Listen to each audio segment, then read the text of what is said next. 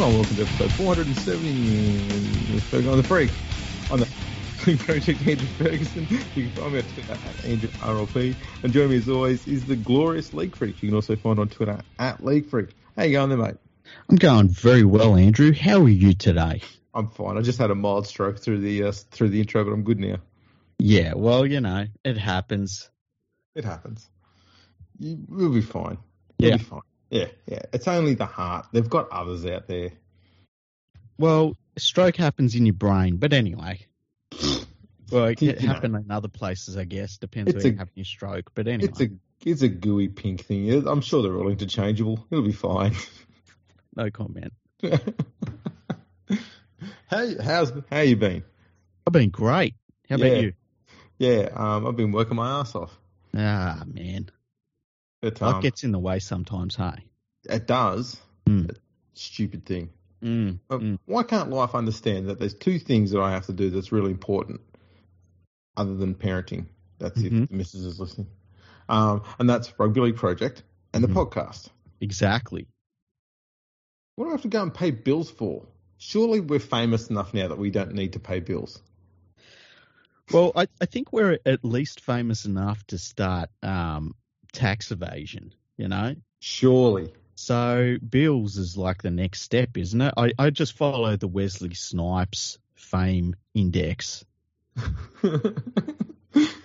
Hey, that's a tried and true method. Yeah. Been a big week in footy, apparently. Yeah, there's been a lot happening. I didn't get to see much of what happened on the field. I got to see a lot. I got to see some very good performances, some very bad performances, and then there was a lot of off-field stuff as well. And it all seemed to start in the Panthers versus South Sydney game, where the Panthers looked fantastic once again. They really put it to South Sydney in that game. But then at halftime, walking off the field, we had a 15-year-old yell out something that was racist to Latrell Mitchell. Yeah. And the discourse around that, I feel as though has been varied in its quality, because when this teenager yelled whatever they yelled at Latrell Mitchell, they ran off because they were called out on it immediately and they were kicked out of the stadium. And it seems to me that that's the tolerance level that rugby league should have for something like this, you know, zero tolerance. If you're going to start yelling stuff like that at anyone at a footy game, go away. We don't want you at a football game. Yeah. But I think that a lot of the discourse around it has been, I don't know, some of it's been attention seeking and some of it's been misguided. A lot of it has been very well meaning.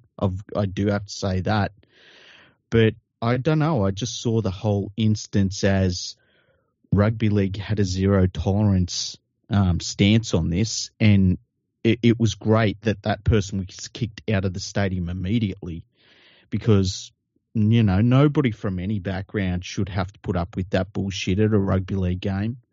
And so, yeah, it was, but then you got a lot of toxic discussion around it as well, unfortunately. Yeah, I'm a bit frustrated about this. As we know, I'm not a fan of what the way the mainstream media runs when it comes to commentating on on the field matters with rugby league. And I think if we cast our minds back, was it 2 years ago when Latrell was in the process of leaving the Roosters for South? Mm-hmm. And it felt like a month where his character was being assassinated by a bunch of absolutely stupid bullshit. Most of it coming from James Hooper. Remember, there was he's turned his back on his roots and he's driving around in $350,000 Mercedes. Then it found out that it wasn't his car. Yeah, and it wasn't $350,000 either. Yeah, and then when the bushfires of 2019-2020 were destroying the country, Latrell was at his property, which is, in the country, not in the city. He's up there, and he was helping put out some of those fires. Because, that's what you do out there. It's not about trying to, self-glorifying, any of that sort of shit. You're looking after your property, and you're looking after the people's properties around you, because if you don't, no one else will. That's pretty much it. So he's out there doing that, and Mr. Hooper doesn't come out and give him praise for that. There's no retractions for the shit he wrote about the fucking Mercedes, the fact he turned his back, none of that. No retraction from any of that. But what it did is it created a narrative that Latrell's an asshole. And idiots, they're the only ones who will eat this up. Idiots will buy that, and they'll swallow that hook, line, and sinker. And they're the fucking idiots that go around and say all this racist shit because they think it's okay because the media has told them some sort of, in their mind, quotation marks, truth, and they haven't. Yeah. All they've done is destroyed his reputation, and for what? Clicks.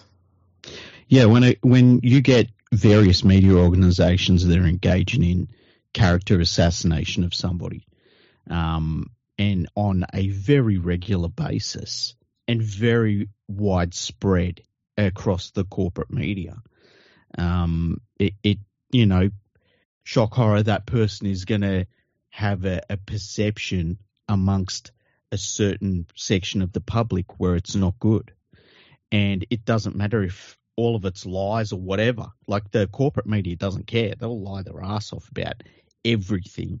And as you say, there's never an apology over things they get wrong. And so, yeah, you get these situations where, people don't like certain players in the game or certain coaches or whoever. And it's just, the signals that are put out there by the corporate media don't line up with the reality of the person that they've been going on about non-stop. And, yeah, people pick up on it. We've talked about this in the podcast so much. Like, you will see people on Twitter, and I know Twitter's the worst fucking guidance reference for anything on planet Earth at the moment, but... That's why we're on there. Yeah, exactly. But you'll see people who'll bag the mainstream media about, like, stories and stuff, and then they will quote the mainstream media's opinion on something that is wrong. And it's like, you can't say that the mainstream media is, engaging in poor practices and then just completely follow the beat of their drum. Yeah. And yeah, it does. It they create circumstances around certain players where they're hated for whatever reason. And it's like, it's like Daly Cherry Evans was one of them. They did it around for a very long time. Robbie Farah.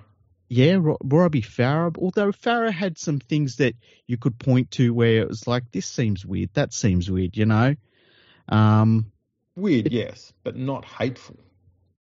Well, he's never done anything hateful. A lot of these players don't do hateful things. And I mean a lot of them. I'm not saying all of them.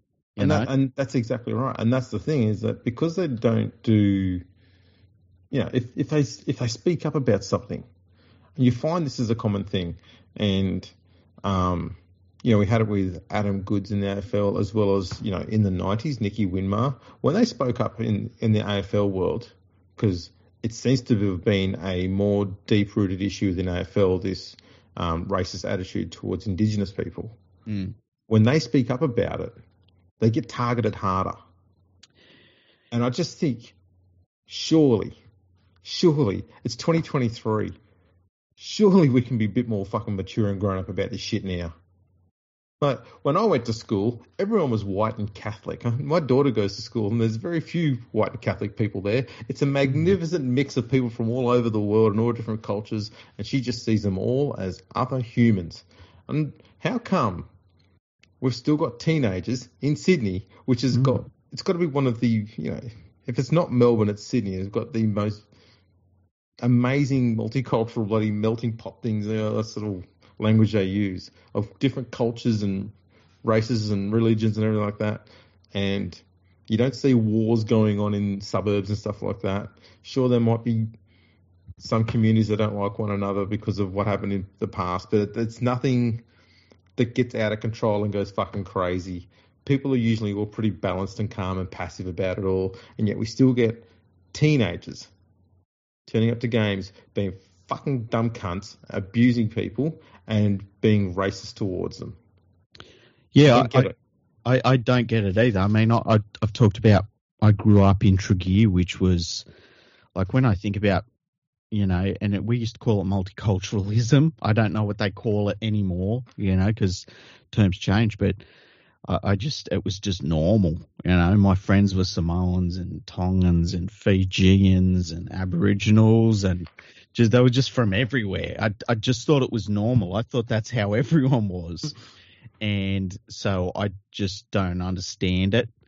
And, the other thing I don't understand is going to a football game and not being able to control your emotions.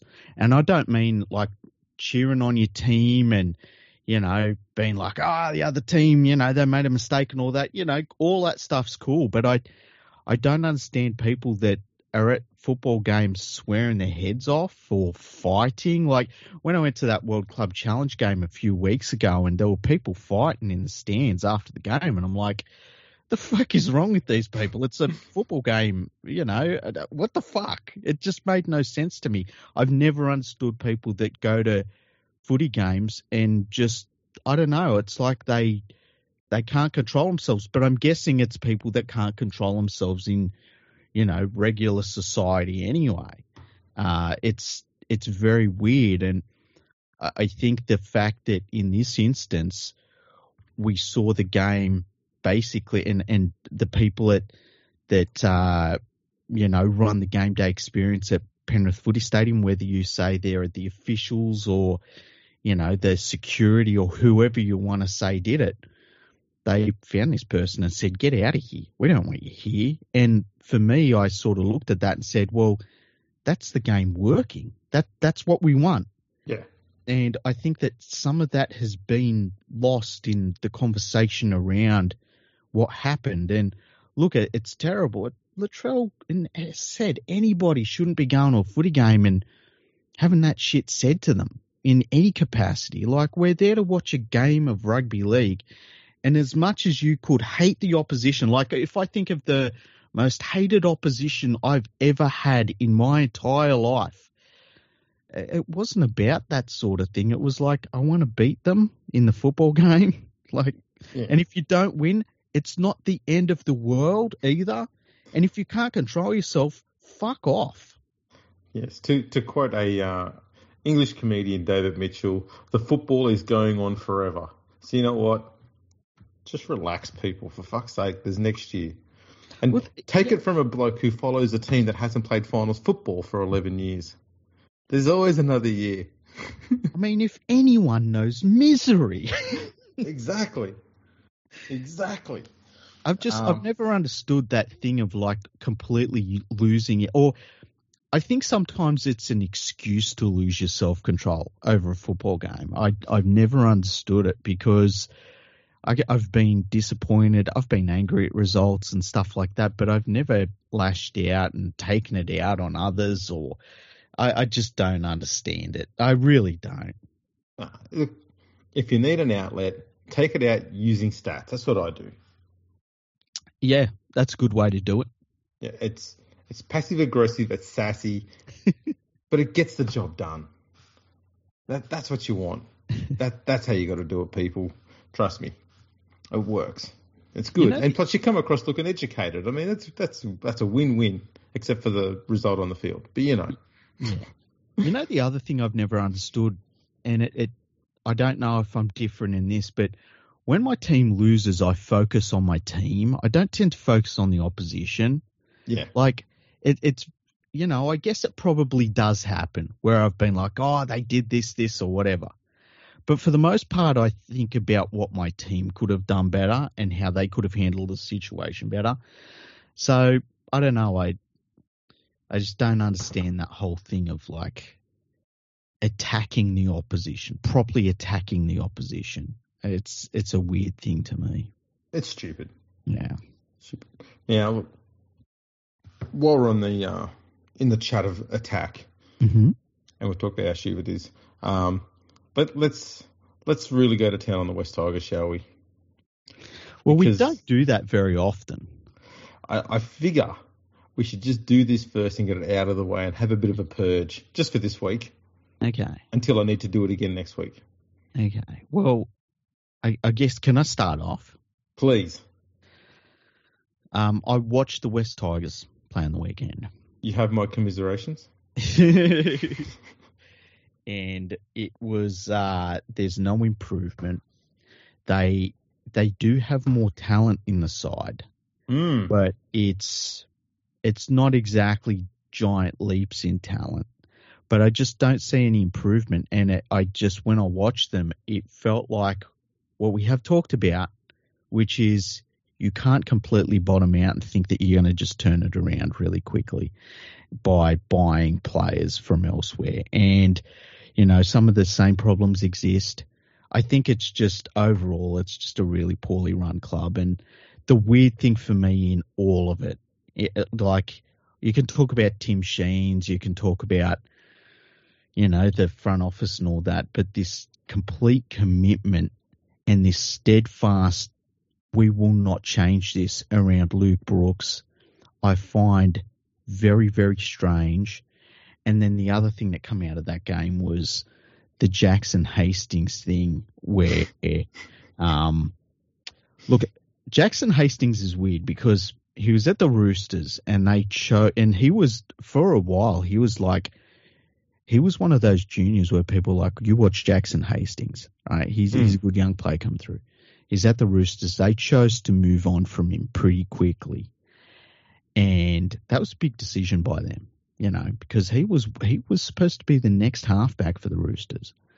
And then he goes to Manly and there's some off-field stuff there. And it wasn't anything sinister, but it seemed as though there was just a little bit of disruption in whatever way you want to look at it. And the Manly Seagulls said, look, you're probably better off leaving. And so we left, went over to England, I think he went to Salford, was there for a little bit, did very well there. Then he went to Wigan, did pretty well there as well.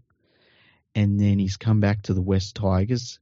And for whatever reason, there was just something going on there. I don't know what it was. He's left the West Tigers very quickly. He's gone up to Newcastle. And it just feels as, some players, they've just got drama around them. And sometimes it is them and sometimes it isn't them. For whatever reason, he's got a little touch of that drama around him. And we saw it after the game. And I just thought it was weird how it all played out. And he seemed pretty... It was funny when he was talking. I don't know if you saw the post-match thing. No, I did. Said, in the post-match thing where he's like, look, it's not for me to talk about this in the media. And it's like, hey, Jackson, you got a microphone in front of you, son. You're talking to media, and mate. your mouth's moving with voice coming out of it. Yeah. And he's there and he's going, I've never played for... The coaching staff here at Newcastle is fantastic. I want to just shout out, Adam O'Brien and all the coaching staff. They've been so good for me this year. It's been a fresh change. It's been amazing. And it's like, Jackson, do you know what you're doing? And I don't know, there was something about that, Yeah. I'm not saying it's right or wrong. I'm just saying, the thing is, though, at the end of the day, the incident itself was an accident that caused this, on the field. Yeah. There was very little in it. It was an accident. I think, though, it did give the Tigers player a bloodied nose or something like that. But broke his nose, yeah. Oh, they broke his nose. Well, but yeah, it was a genuine accident. I don't think I've ever seen anything from Jackson Hastings at any time in his career that suggests that he's a dirty player or a grub or anything like that. He's never been that sort of player. But yeah, the drama thing, you're right. That's always been there. And when he was over, if someone breaks your nose and they come up to you and say, "I'm sorry, I broke your nose," you're within your rights to say, "Hey, how about fuck you?" Yeah. So I had no problems with that either. No, there was nothing wrong with it. I got no drama what went on. I just made a joke about it. That's all. Yeah. Because I saw the footage being replayed by Fox Sports on Twitter, and I just replied to it and saying, "Did the Tigers get a post-contact meter for that?" They I could tell do you with it. the thing I did have a problem was with Nathan Clemmer flapping his gums. David Clement, yeah. Yeah, it's like, shut up. It was good to see him though fire up. It's a shame it didn't happen in the 80 minutes before that incident. Exactly. But yes, that is an aside. I've got to ask you something. And this is based on all of the media that we had coming out of the Tigers in the off-season. Mm-hmm. How well do you think this current Tiger side stacks up against its prototype that it's being copied from, which is the 2005 side? Well, I think it lines up really well against. If anything, I think they're better than the 2005 side, and I'll tell you why. Because most of those players are in their 40s and 50s now. This is true. This is true. I don't think any of those players from 2005 are still playing if you actually look into it. No. Except Daniel Fitzhenry probably is somewhere. He's still be playing somewhere. He's still got 20 years left in those legs. Oh, shit. But, yeah, it's... I look at their team and I'm just... And the thing that gets me is the errors. Like, Oliver Gildart must look at it and say, yeah, that's how I was playing last year. Just dropping the ball every fucking set. And look, I know I said it in the off-season. I said, the game has changed since Tim Sheens was last a coach here. Okay. And the way it's changed is the only way you're successful is if you work off the back of good defence. Look at the best five teams in the last 10 years. It's been, Penrith, Melbourne, South, Roosters, and probably the Sharks, I guess. And the Cowboys are now becoming one of those teams. Mm-hmm. All off the back of very strong, consistently solid defence. They're not going out there completely destroying teams every fucking week. They're not going out there winning games 40-38. There's grinding teams down, and they're putting them away. And they might be running away with the game in the final end, but that's only through their defence destroying the opposition and creating that opportunity later on. And it's something that Tim Sheens has never understood as a concept is defence. Never. Not once. Not even when he had the Raiders at their absolute best did he have a team that was designed around strong defence. With the Raiders, he had a team that was out of this world fucking good. Yeah. One of the best ever. Yeah, like you can't lose. In fact, it's actually an indictment on his career that he only got 2 premierships with that fucking side. Yeah, so it is strange, isn't it? Yeah, it is strange. And then he only made the finals 3 times after the 1994 season. I think that's when he left the Raiders. Was he there in 94? He might have been there in 95. But it's a rather atrocious record. And I don't see why people are sitting there pining over him being some great coach when the only time he's been able to win premierships is when he's had out of this world fucking once in a generation superstars in the teams he's had. And if that's the case, anyone can coach that team to a premiership. He didn't create that team and build it up and make them those superstars. They were that raw fucking talent. I mean, you put any person in 1994 in front of a team that's got Brett Mullins, Noah Nadruku, Ken Nagus, Ruben Wiki, Laurie Daly, Ricky Stewart, Mal Meninga, David Ferner, Steve Walters, Jared Croker. I mean, fucking hell. Fucking Brett. What was it? Brett Hetherington off the bench. Like, the fact that I can still remember half the fucking run on side. Yeah. Shows you how strong that team was. Anyone who's done any coaching at any time in their career could have got that Raiders team to a grand final. Tim Sheens is not the fucking master coach people think he is. We're seeing it now. We saw it for the majority of his time at the West Tigers. He was there in 2003. He finished in 2012. 10 seasons. He made the finals 3 times. How is he a super coach? He's not. And he comes back and Marshall in the side. Yeah. A fucking once in a generation bloody superstar. The thing that gets me is that he come in last year to do a review of the club, said, you need to sack the current coach. Which you called out was going to happen straight away. Yep. You need to sack the current coach, and the best person for the job, guess who it is? You are so lucky because it's me, right? And so he puts himself... What are the chances? What are the chances? Right? You just walked into this bloke and he's just standing there in front of you. Just the odds are infinitesimal, even if that's a word, right? But he gives himself the job, and then he goes on a big spending spree, brings all of these players in from all over the place. They pick up a few players, player swaps, stuff like that, and they start like this. And it's like, well, Tim, is this your plan? Because if it's not your plan, what the fuck is going on? It's the worst part, okay, is I need to be clear about this too, okay? Luke Brooks is shit, right? Yes, it's over. It's over. It's Sean Johnson over, I think. Yeah, it's definitely in that area. Mm. I'm also going to say this though. It's going to sound like it's in his defence, but it's not. There's no structure around him. I've never seen a football club on the field that has no structure around their halfback. And I can support that by saying the way you get structure around a halfback, it always comes from the play the ball. And you watch the Tigers that play the ball when they're in attack. Coruscant gets the ball, and he doesn't know what to do. It's not because Coruscant's shit. It's because there's no fucking structure in place. So we don't know what we're doing.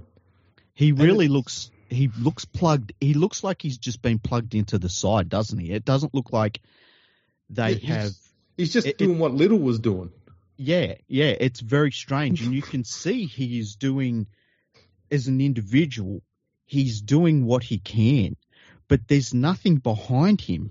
Yeah, it's nothing. Really weird to watch. And so when he's got no structure around him, his first instinct, as it is for any hooker, is I'll get it to the halfback because the structure's always going to be designed around the halfback. Mm-hmm. Brooks gets it, and there's fucking nothing still. Mm-hmm. So Brooks is going to do, well, I've got to pull something out of my ass. And the reason why it's like that is because when Sheens was last at the club, he had Robbie Farah that would create shit out of dummy half because he had to, because there was no structure around him. Mm-hmm. And the person he dished the ball to, if he couldn't find something to do, was a bloke with the most insane fucking sidestep the world's ever seen. Yeah, who could probably, how many players have you seen in your lifetime that could do more with no structure than Benji Marshall? Like, there's not many. Exactly. An absolute freak athlete. Mm. There's no other way around it. He's a once in a generation type player. We won't see anyone like him ever again. And if we do, it'll be an absolute bloody miracle. Mm. But there was no one like him previously. He was insane. The thing that gets me too is that a lot of the players he brought in are win now players, or at the very least build something now players. Yeah. And so if they don't build something now, when he hands it over in his grand fucking scheme to Benji Marshall, who is going to turn into a coach, by the way, the fucking ego to be able to just say, I'm going to turn a guy into a coach. And Benji Marshall knows as much about football as anybody ever, right? This isn't a slight on Benji Marshall. So, but the idea that you just are going to create a coach, we've seen time and time again, doesn't work. You're either a coach or you're not. And exactly. I hope Benji's a coach. It'd be fantastic if he is. But not knowing that, to say, oh yeah, I'll make him a coach, is pretty crazy, But when he does hand that over, Coruscant, Clemmer, players like that, they're going to be getting ready to age out. So what's he going to be leaving? There'll be nothing there. Mm. This is a crazy thing. He's not. The structure that they've got at the moment is not a go forward structure. Like when the first instinct for Coruscant is to run sideways towards his halfback, and the halfback's first option is to have to run sideways because there's no one running a line off him either way. Mm-hmm. How have you managed to get one of the best line running props the game had seen for a while in Clemmer. And he wasn't going to make a lot of line breaks, but he always ran straight and hard, which made him hard to bring down. That's all you need from a prop. How have you got that and then one of the best line running edge forwards in Isaiah Papali'i and got them both being completely ineffective in the space of a fucking week? How has he done that? That's atrocious. Yeah. And on top of that, their discipline is just non-existent in terms of holding the ball. And it's like... It's because everything they do is a panic play. Yeah, it really is. And it's like, what were you doing through the whole off-season? If you had a grand plan, you come in and you said, the person to fix the club is me and to coach the club, and I'm going to give myself the job. And then you've got the whole off-season. You bought players, and this is what's happening. And to top it all off, right, is, as I said before, the whole off-season, the media was happy to peddle all of fucking Sheens' big PR talk about how great the Tigers are going to be in 2005 and all this sort of wank. And they peddled his PR shit because that's what he does. He does PR like nobody else. And they did all of this. They were doing it all last year. They were pushing the whole how great it is to have Tim Sheens back, all sort of stuff, while also driving a narrative that it's time for Madge to go. And today they come out with an article about, poor Madge. There was no support around him. Going, if you knew there was no support around him now, why didn't you fucking say that last year instead of trying to push him out of the club? And why? Because they wanted Sheens there. Why? Because Sheens will tell them stories. And now they're saying, maybe Sheens isn't the right man for the job. I'm going, I fucking hate how the mainstream media, and it's Paul Kent this time, they do this fucking constantly go around in circles bullshit. Yeah. There's no integrity to it. The other thing is, I don't understand why the West Tigers chairman is still employed. Well, the thing I don't understand is why the West Tigers chairman is being in the media so much. It's not his role. It's not what a chairman of a club is supposed to do. And when you're this bad as a football club, just stop talking. Stop. It's like watching bloody rugby union in Australia, where the entire press for rugby union in Australia is promises that they never keep. It's like, running rugby. We're building something. We're going back to the ground. And it's like, it's all just promises that are just lies and bullshit. But that's all it is, non-stop. It's just constant churning that shit. Just stop talking, West Tigers, and start doing something, because the talk is just making it worse. All the promises are making it worse. All this thing about, we're changing, we're doing this, that, it's making it worse. Like, the way to get people back, the way to get fans back, the way to make fans happy again is to actually change what's happening on the football field. Because West Tigers fans don't give a fuck about anything else. West Tigers fans honestly don't give a fuck about your centre of excellence that you're building. They don't care. If you could have the greatest centre of excellence in the world. If you're losing football games, no one gives a fuck. That's exactly right. And the great thing is that last week was member appreciation round. It's. I can't imagine what it's like being a West Tigers fan when it's like over a decade of missing the finals, 2 games in, it looks hopeless again. It's like, what are you supposed to do for the footy season? The thing that's irritating is, for so long, and look, the listeners will know that I've whinged about this an awful lot, but the stuff that I mention all the time is easy enough to fix if you put the right coaching system and structures in place. Instead of just buying whatever random humans available, you build the squad that works best for what the coach wants. And the club needs to make sure that the coach has the final say in how his roster looks, not the other way around. And the problem with the Tigers is that the blokes running the club in the committee, they think that they're Sir Alex Ferguson. They can control everything and they're fucking awesome because they run a football club. They're clueless fucking idiots. And the sooner they get out of what goes on the field and the roster, the sooner this club can start going about actually improving and moving in the right direction. But while they go around and they do this whole shit where they go and hire this stupid old fuck who's out of touch when he left, and he hasn't changed or adapted the way he coaches to the way the game's played now, he couldn't even be successful in England. And he had that was back when, Salford had a bit of money in the salary cap to build a decent squad, and it was a decent squad they had when he was coaching there. They weren't atrocious, and he went to Hull KR.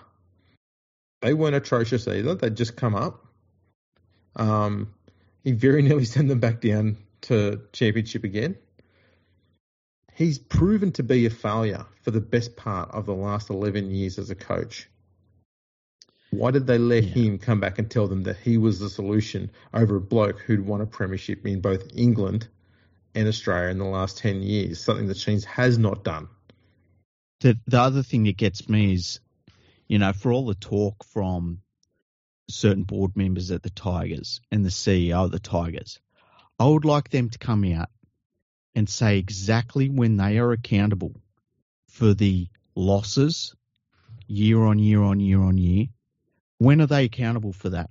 And at what point do they set a standard where they say, if it gets to this point, I will resign for the betterment of the club?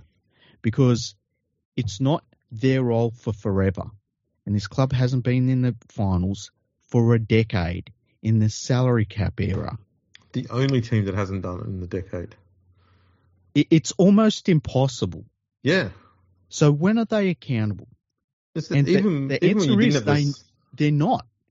They're like, we're a decade into this, more than a decade into it, and they're saying, you know what? We've got the answer. Like, why didn't you have the answer fucking 10 years ago? It's staggering. There's nothing about them at the moment that looks like they're going to improve in a hurry. No. If Sheens think that you can just play attacking football to get your way out of this, it's not been effective what he's teaching because their attack is dreadful. Mm. And B, their defence is not so bad, and it's largely because Coruscant's there and he's doing a fuck ton of work off the ball in defence to try and make sure their middle isn't being completely destroyed. And he's doing a reasonably good job there. But I'd argue that the reason why you buy a top-of-the-line premiership-winning hooker is not because you want him to help your defence in the middle, and that's it. Mm. That's not Coruscant's strength. But he's very good defensively, but he's much better in attack. And at the moment, we're only using 45% of his ability, and it's stupid. Yeah. It's so fucking stupid. It's crazy. It's absolutely crazy. But, that it's 10 years of it. 10 years of the same shit. And the people that are going to turn it around are the same people that started it. Yeah. I think the crazy thing is the fact that it's been nearly every single fan will accept that there's going to come a time as a supporter that your team's just going to go shit for a few seasons. Mm. It's bound to happen. You're going to have a period where things are going great and you've got this massive generational situation where you just got this massively awesome squad and they hang around for a few seasons together. But yeah, as you said, the salary cap thing will eventually come out and it'll even it out and they'll start picking the squad apart and spreading the talent around. And that great time will disappear. But it'll bounce back. And history will show that it has happened to every single club. Nearly every single club, they bounce back after a while. Somehow this club has managed to go slightly worse every single year until it got to the bottom and they've gone, I'm sure we can do worse than last year. Let's give it another crack. It's kind of impressive. It is. Now, speaking of impressive, I've got a few stats just to lighten the mood a little bit now. Okay. These ones are put on Twitter. The Dolphins have done in the last 7 days what the Tigers have done in the last 8 months. Wow. That's win 2 games. The Dolphins have done in the last 7 days what the Tigers haven't done since 2018, and that's beaten the Roosters and the Raiders in the same year. And this West Tigers side has now lost their last 4 games at Leichhardt, which is the worst for the West Tigers at the venue. There's only been 4 other times in the history of Balmain West and the West Tigers where there was a losing streak that was worse than that, and each time it was 5 games. They had, going back, Balmain 1994 to 97, West 1987 to 92, Balmain in 1973, they got the spoon that year, and West in 53 to 56. Wow. So they're really they're setting some bad records. Yeah. They're fucked. Yeah, and when I look at the rest of the league this year, and it seems like this looks like a really good year in the NRL so far. They're the one team that you kind of look at and you're like, I don't see. It just seems helpless, you know, and it seems very familiar. We even saw on the weekend the St. George Illawarra Dragons, who they played against the Titans. The Titans come out, started the game very well, and you thought this is going to be a blowout. And then the Titans stopped playing completely. I just crazily just stopped playing. And St. George, to their credit, fought back and won that game and won it pretty well as well. And I'm watching that game and I'm like, this is barely any first graders in this Dragons team. And yet somehow, once again, Anthony Griffin has got more out of this team than they deserve to get out of this team. And at least you can point to that. And then you look at the West Tigers and I'm like, nah, nothing. The 2 teams that have had a bye already, Manly and the Dragons, so they've only played 1 game. Mm-hmm. They've both already scored more points than the West Tigers have in 2. That's terrible. Manly's got 31, Dragons have got 32, Tigers have got 22. Tigers, all this talk about how great their attack's going to be, already after 2 games, worst attack in the comp. Yeah. But at least their defence is mediocre. Oh my God. That's just baffling, that is. Yeah, on the Titans, and as much as we've just had an absolute rampage over the West Tigers and how shit they are, I don't think I've seen in the last few years a team that can turn off and completely have all their memory of how rugby league should be played completely wiped from their memories. Yeah, like the Titans. It's really weird, and especially when you look at their lineup and you're like, they have so many like representative stars. They have the best prop in the game in Big Tino. So much experience. Like, I know their outside backs aren't great, but everywhere else they're actually really good for talent, and they can just stop playing dead. It's very weird, and you just got to wonder, like, Justin Holbrook, it's not that he doesn't have the players. I just don't think he can coach, and he gets them. Like, the thing that got me is they stopped playing after 20 minutes when they looked like they were going to score 50. They stopped playing after 20 minutes, and you're thinking, okay, you get them at halftime, and you turn this around. This is fine. And they didn't turn up in the second half either. And it's like, well, what's the coach doing? I know. I was watching I got to watch most of the first half of that game. And then I missed about 20 minutes, just either side of halftime. Mm-hmm. I want to turn it back on. I've gone, am I watching the highlights of another game from some other time of the year, like last year or something like that? Mm. It looked, the structures and the systems that they were using in that first half, they were simple, effective, and the Dragons were struggling with it. Mm. They couldn't find a way to get through it. They couldn't find a way to keep the attack out. They were just hanging on. And then the second half, it was like the Dragons went, oh, we figured it out. And the Titans go, hands in the air. Oh, you got us. Okay, you can have the game. You figured us out. And I'm like, the fuck was that? Yeah, very weird. They just roll over, show you their belly. And it's Anthony Griffin, as you said, he finds a way to get, good results out of average lineups, whereas Justin Holbrook does the opposite. Yeah, can you imagine if you switch them as coaches? Like, like if you put Griffin in that coaching role at the Titans, is there any question they don't make? Like they're a finals team. You get them in the finals. Yeah, 100%. And I'm and it's just a whole. Like Sexton needs to be in the side. He played pretty damn good for a rookie last year. I think you could line him up with Ilias at at South Sydney. Like they both would make mistakes as young halfbacks do. They both learned lessons. You could see Sexton improving as the season went on. He's out of the side completely. Kieran Foran's come into the side, and it's like I wish we had some sort of warning sign about how Kieran Foran plays when he's not at Manly.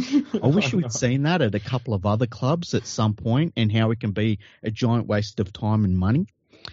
And then on top of that, you've got David Fifita, who fucking just lazily takes a couple of $1 million out of the club and says, you know what?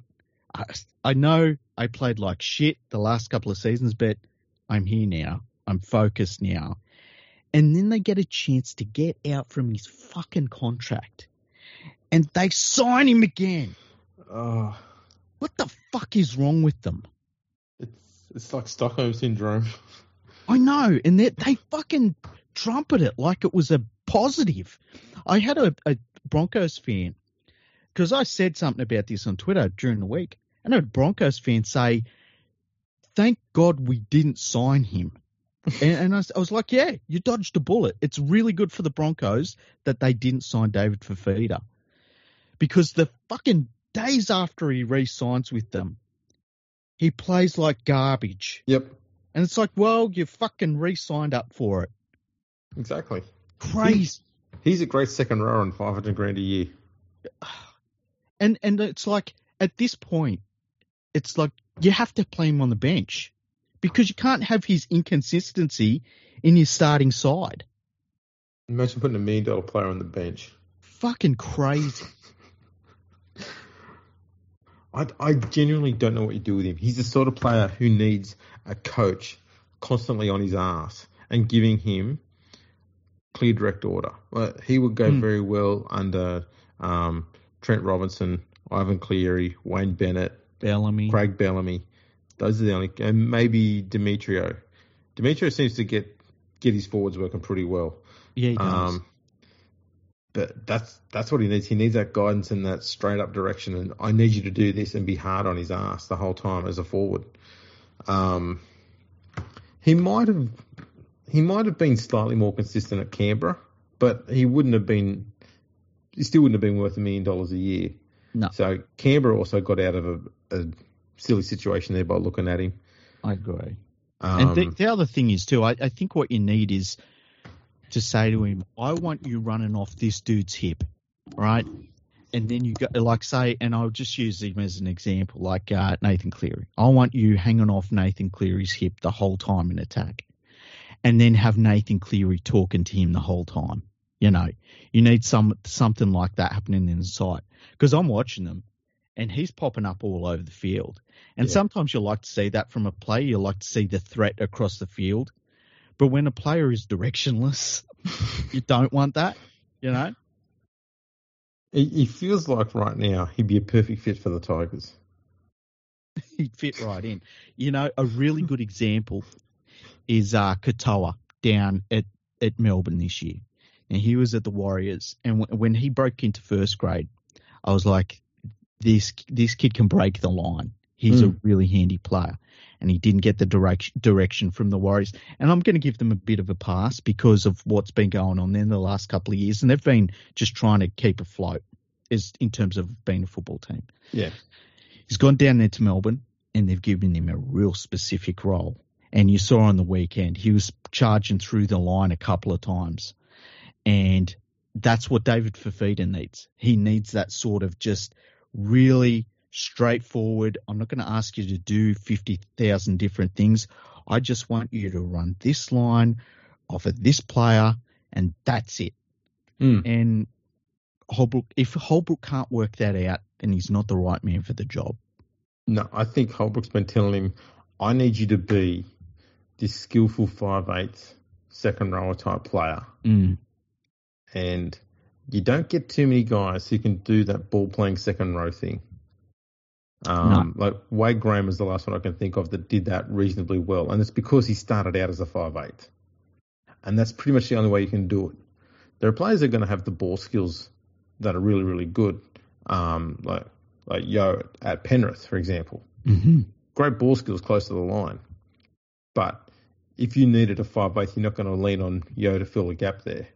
He's a forward. Whereas, Wade Graham, for example, did start as a 5'8", so you can put him there. You know he's still going to understand how that shit works.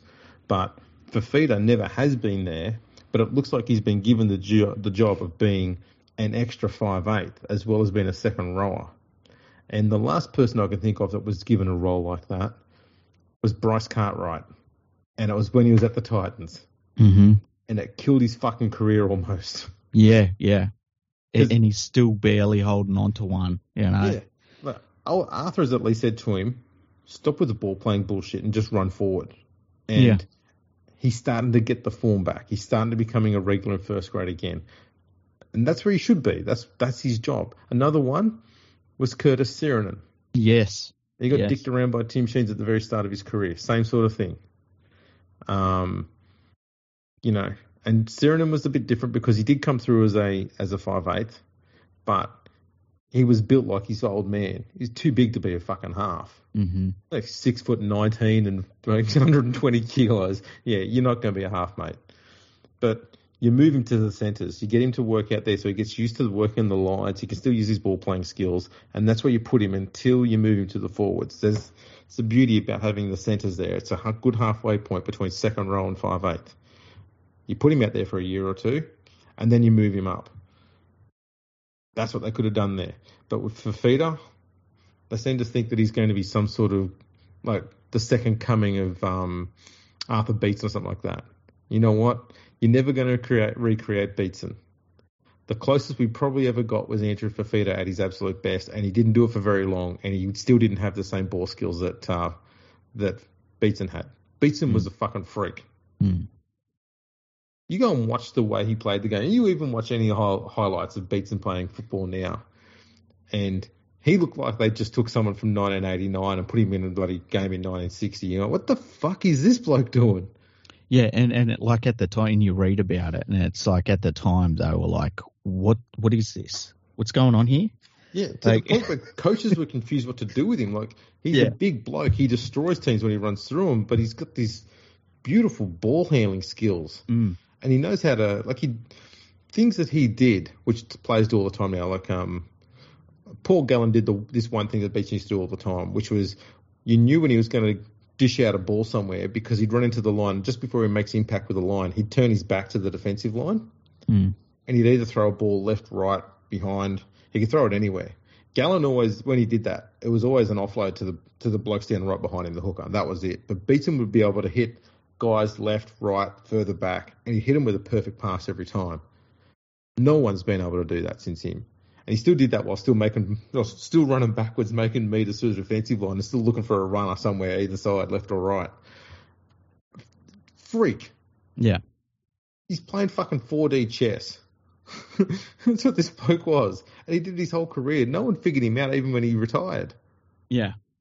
As I said, and we're looking back in the last 10 years at blokes who were only then able to do parts of what Beetson did. The Andrew Fafita had the ball running, being able to run like a back at times across the field and find a link runner somewhere. That's something that Beetson did. But that was the only part of Beetson's game he had. Gallen had the ability to turn his back to the line and keep driving while also looking for a play to offload to. But that was only one part of Beetson's game that Gallen could recreate. No one's been able to recreate everything Beetson did, and yet I get this impression that someone at the Titans thinks that David Fafita can do everything that Beatson did. And I'm here to tell you, no, he can't. He's not even going to get close. No. Because Beatson did it every fucking day. Mm. Yeah, that's the difference. And like, they recommitted to it. You know, if you don't know how to use a player, but you recommit to it, and he's if he was actually inconsistent, it would be more consistent than he is. You know, he can be lazy at times. He can, especially in defense. Oh, in defense, he can be tragic. You know, you know, there was a game, I can't remember what game it was, but he was playing out wide in defense, and the opposition center was just tearing him apart. It was like they loved it, you know. Was that last year? I think it was last year, towards the end of the year. I think last year he played one or two games in the centres because they were trying new stuff out, trying to figure out what the hell to do with him. I wish I could remember the team he was playing against, because and it wasn't even a star centre, but he was just like, they just cooked him. They absolutely cooked him. And, it's, you know, and they re-signed to it. It's kind Cowboys. of crazy. Sorry? It was the Cowboys. And who was his opposition centre? Valentine Holmes. That's it. That's who it was. It was a good centre. And he fucking kept just killing him. He'd have just been sitting there with pure pace. Well, you could just see, it was like, give me the ball, give me the ball, give me the ball. Like, and he just killed him. And yeah, I just don't understand why they recommitted to him, because they got out of it. They got through it. It's time to move on. Yeah. And they didn't. It's a classic Gold Coast, isn't it? It really is. It really, really is. That and getting Kieran Foran. When they signed Kieran Foran, I was like, okay, look, alongside Sexton, you know, a more experienced player, it has all of the alarm bells ringing, but, you know, maybe it'll work out. And then I watch it, I'm like, oh, fuck. It's a fucking Gold Coast move. Fuck. It is. It's been horrible to watch. A general view of what's happened so far. I know there's been a few games that have been pretty close, and some of the commentators are, you know, they're all barred up over how close some of the games have been, how great they've been. But if we're going to be genuinely honest, quite a lot of the games have had some very, very poor ball handling. They have, but I put it down a little bit to early season stuff, which is fair enough. Look, it's possible, but I don't think I've seen the start of the season look this sloppy for a while. Like, I can't remember the last time I saw Melbourne playing this poorly with the ball in hand. See, with Melbourne, I put it down to the fact that they're a very different team this year. And look, losing Munster is huge, absolutely huge. But I just put it down to, like, they're at a different level to where they've been in recent years because they've lost so much experience, especially up front. Yeah. And I think that because they didn't have Munster on the weekend, it took away that, you know, Munster's one of the best, 5 players in the world? Yeah, like, comfortably. They're easily in the top 10. I'd say top 5. Take that out of the team, and it's just that drop in quality that they just couldn't overcome, and I think that it really killed them. I think this season looks really, really close, super, super close. I still think what we saw Penrith do to Souths and Souths comeback, I think that they're two really good teams. South look so good, man. South, even in that loss, there were plenty of teams that Penrith would have flogged on the weekend, and South's come back a little bit. And Penrith do have that tendency to, like, beat you and then just sort of coast to the finish line. And South's made that comeback, and that's a really cool contest between those teams. Like, I can't wait until they face off again. That's going to be so much fun. But they, to me, look like two teams that are set. And the Cowboys looked set to me, but on the weekend were really disappointing, and that maybe it's a chance to reset expectations on them. Maybe they'll be better by the end of the year. I think they will be. They haven't been hugely convincing to start the year, and they really fell off bad after half time in that game on the weekend. Yeah, that worried me. The Sharks, I know they're missing Hines, but I feel like there's for a top side, I feel like there's a low ceiling for them. I feel like that they're going to be, their ceiling is week 2 of the finals still. I just don't see that extra for them. Most likely that will be the case. The problem they've got is so much of what they do is legitimately structured around what Hines is going to do on the field. Yeah. And because he's one of those few halves that will play both sides of the field, it's very hard for Braden Trindle, who is good enough to be a regular NRL halfback. Yeah. But it's hard for him to replicate that. It's going to be hard for nearly any other halfback to replicate what he does. He's a very different player. Very, very different. You can tell he's been at the Storm because he does the popping up on both sides is something that Jerome Hughes does. And it's something that Cooper Cronk used to do. But the difference between Cronk, Hughes, and Hines is that Cronk didn't have any, freakish flair. Mm. What he was a fucking machine. It's like everything was going through. He's like Rain Man playing football. He read everything that was going on, and he just pressed the right button, and he made the right decision so fucking often. He didn't have to have flair. He's just methodical, relentlessly methodical about everything he did. Whereas Hines and Hughes, they are very much eyes up football players. They look at what's in front of them. If they see an opportunity that's just opened up, within a second they go, "I'm fucking through that." Mm-hmm. And they are not afraid to change a plan if they think there's an opportunity that's come up. Cleary does the same thing. Yeah, Cleary's very good at it.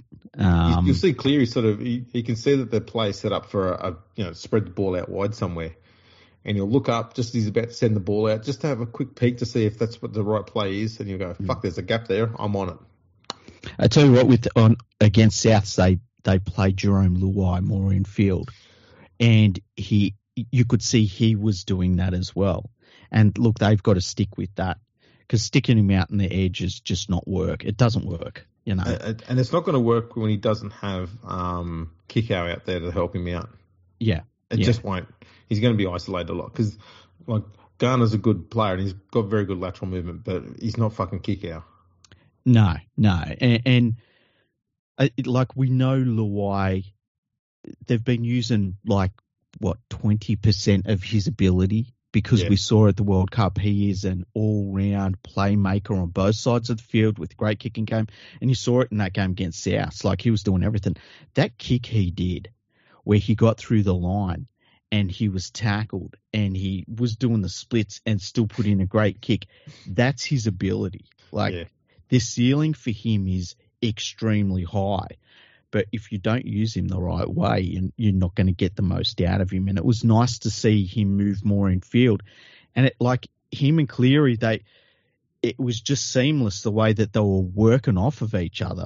It's not like it messes up anything else. So it was good to see that change that they made and the adjustment they made. And to do it against Souths was fantastic because, Souths are one of the top sides.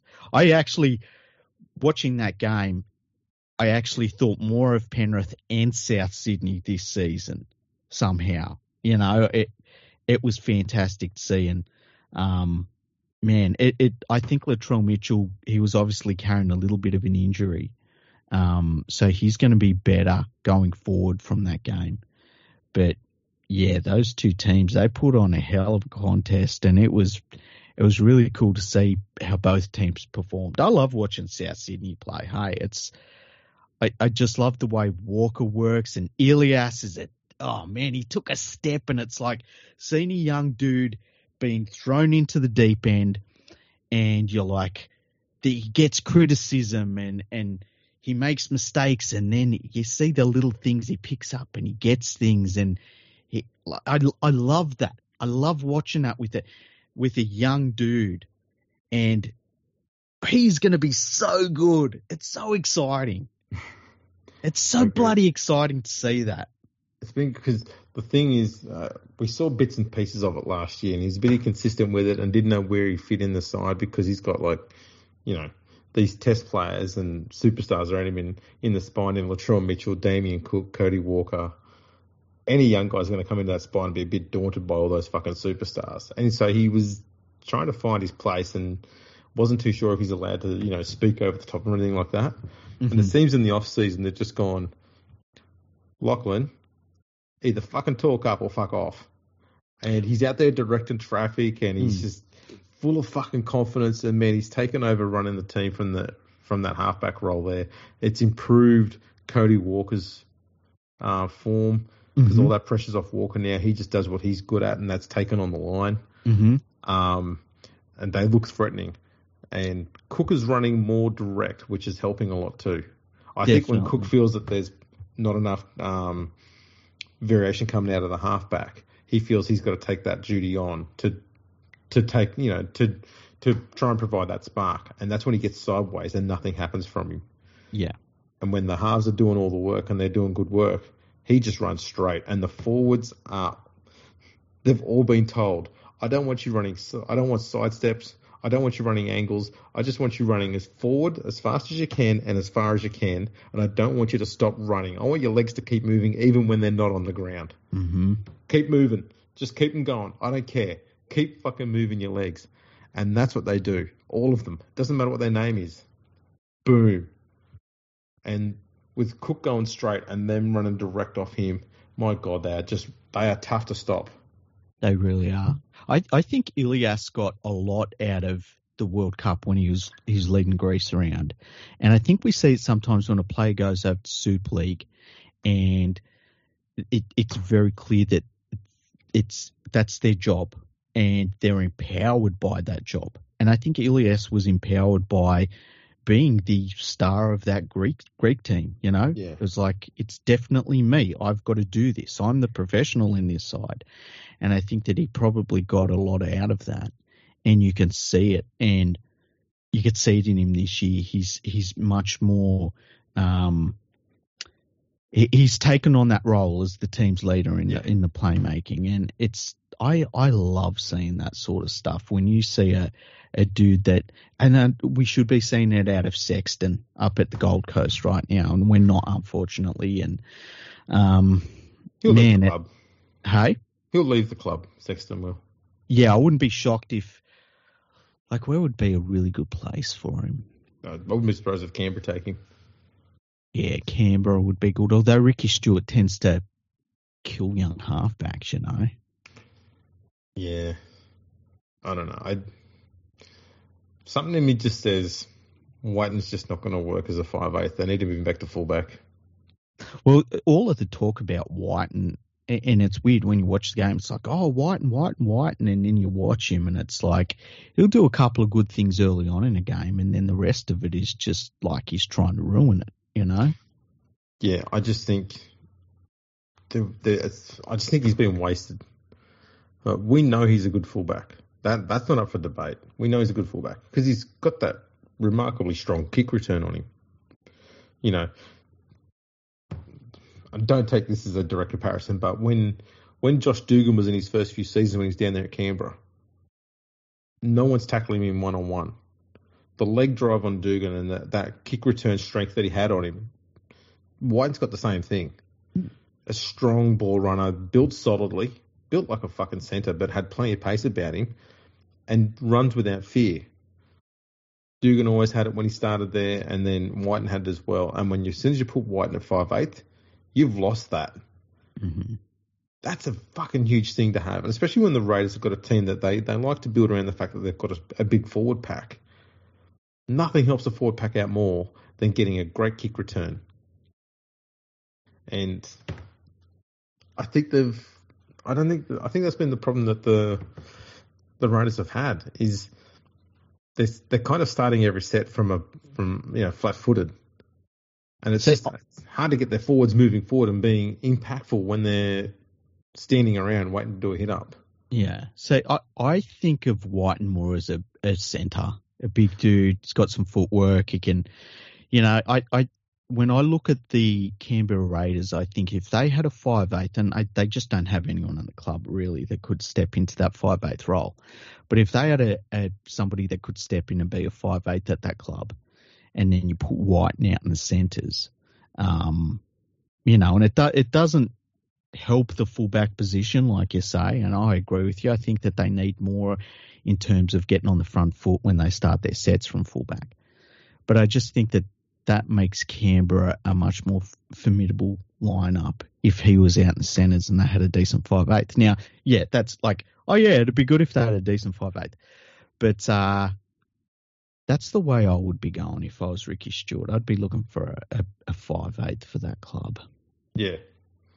No, I agree on that front there. Can we talk about something I think is our favourite thing to talk about outside of daylight saving? It's coming up soon. I'm getting excited. Are you getting excited or angry? Yeah. I've been getting around changing all the clocks to go back to normal time. I'm going, the cows are going to be so much happier now. My curtains are going to be so much better. See what I mean? Peter Volandi's come out with a weirdly timed, I don't even know what you'd call it, like flagging of the prospect of adding 3 new teams to the NRL and making it a 20-team competition. Now, to me, it felt like a smother.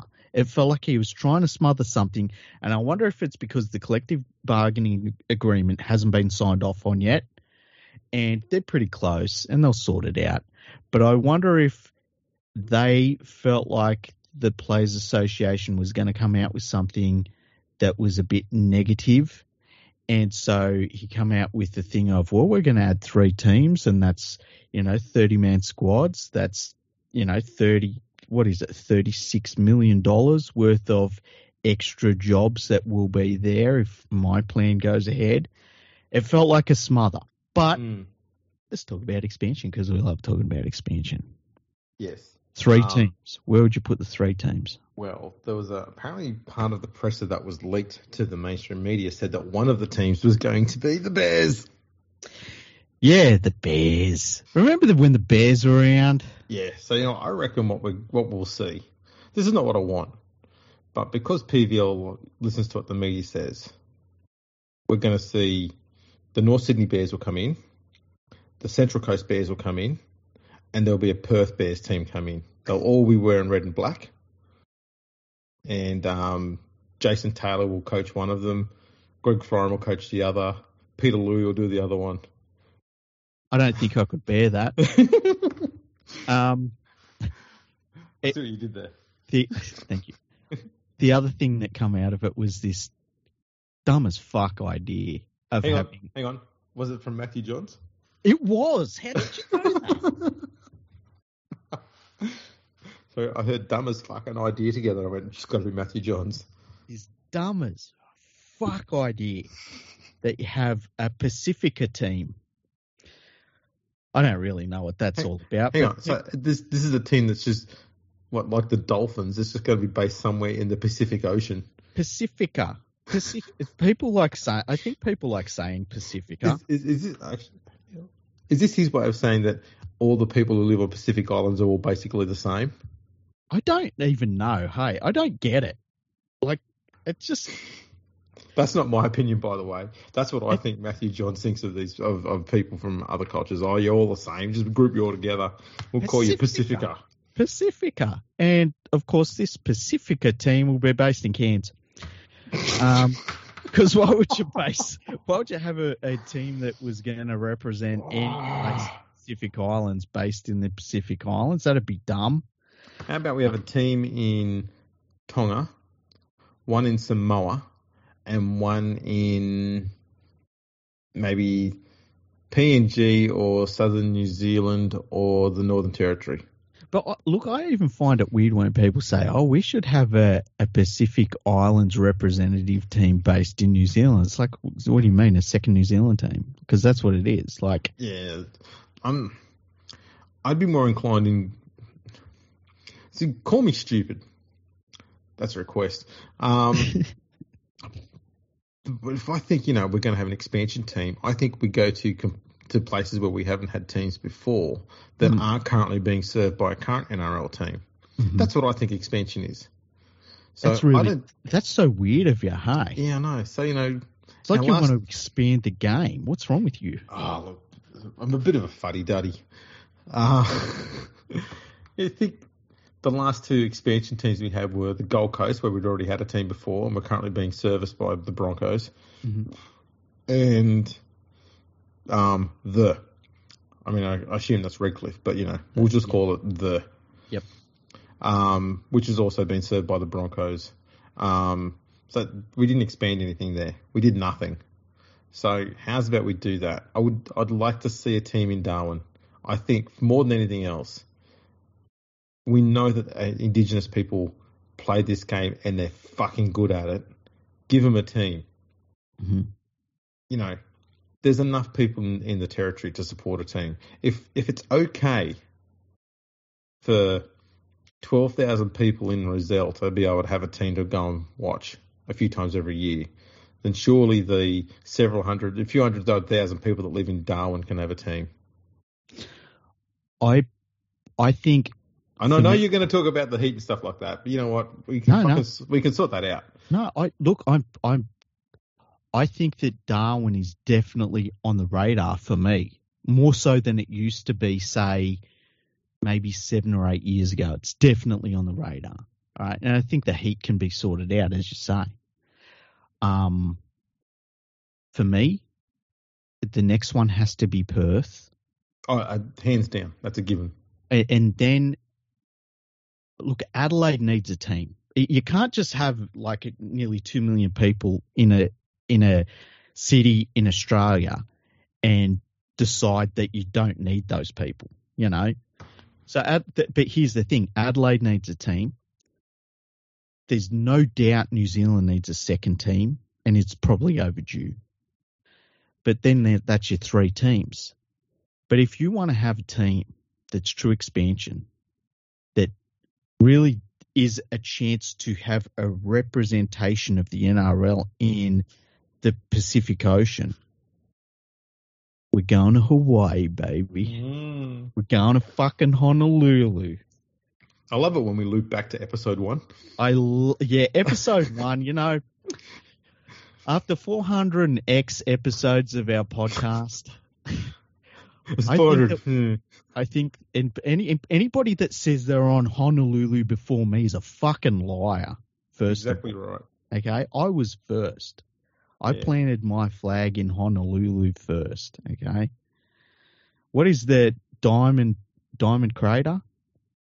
What is it called? Crater. No, Copperhead Crater. Anyway, the big fucking crater there, right there in Honolulu, used to be a volcano. Diamond Head Crater. It's a ready built stadium. Imagine if they built it into a stadium. But I'm telling you, that's the place. Bring your own chairs. All I need is just a bit of grass and some posts. I reckon.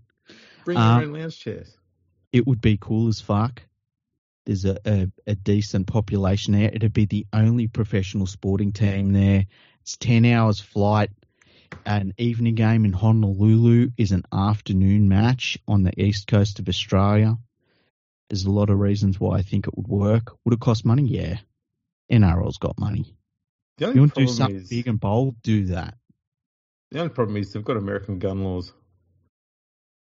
Can we change that? Is there any chance we can just get Hawaii can we get Hawaii to annex itself from the US? The thing about Hawaii though is that it's kind of like Alaska. Like it's it is part of the United States, but it's very different. Yeah, but I don't think it really wants to be. We'll tell them that narrative anyway. You don't really want to be with them. Look, I've been there and it's a beautiful place. The temperature is. I want to be a weatherman in Hawaii. I really do, because the temperature today is going to be 27 degrees. Tomorrow it's going to be 27 degrees. Then it's going to hit a low of 26 the following day before hitting 27 again the following day. It's beautiful. And I think you'd get players there. I think it would service the Pacific Ocean if that's what you want to do. It's got an economy there. The flights between the east coast of Australia to Honolulu are not that expensive. People saying, "Oh, it's too expensive." It's like it's not that expensive. And then the thing of like the flight time. It's 10 hours flight. I know because I've sat my butt in a seat and done it. The flight time from Auckland to Perth, I think, is 7 hours. Mm-hmm. So we can do that. It's professional sport. Yeah. Why not? I need this, Andrew. Yeah. Well, I mean, if we're going that far, surely we can get Toronto involved somewhere. Well, it's better than fucking Cairns, isn't it? And I'm not shitting on Cairns as a place. I'm just saying, if you want to have a team in the Pacific Islands, put a team in the Pacific Islands. Well, that's right. It really does come down to, I suppose, if the game was smart, which at the moment being run by PVL, it's not. It would be looking at areas where they've got not just current interest, but future development opportunities as well. Mm-hmm. But Melbourne was not it. Okay, they did that because a lot of money came from Melbourne for them to have an NRL team, and the NRL was going, yeah, fair enough, then no worries, we'll take that. Yeah.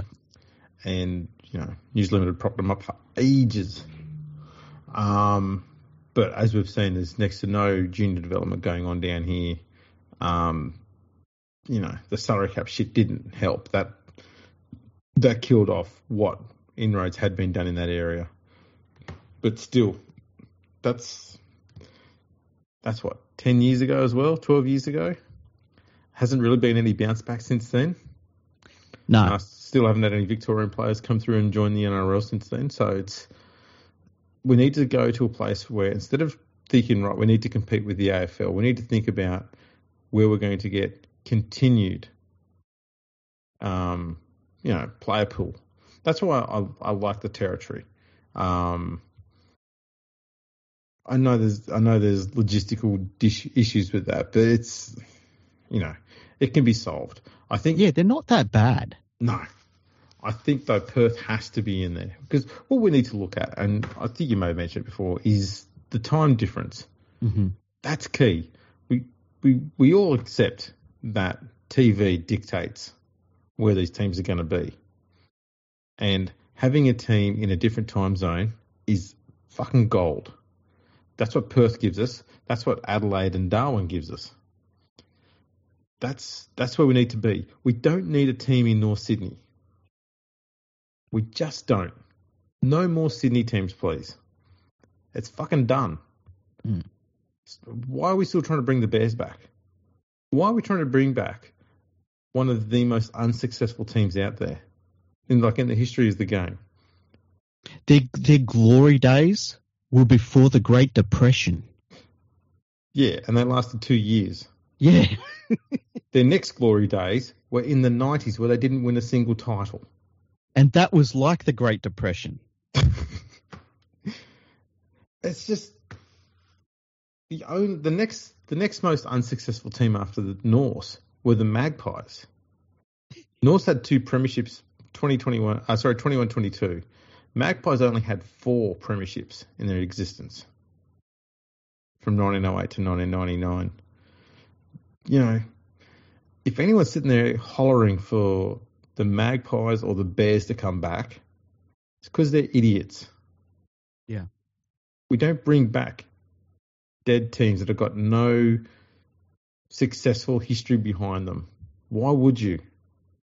We're seeing it now with the West Tigers. They're now being largely run by the Magpies. It shows. Yeah.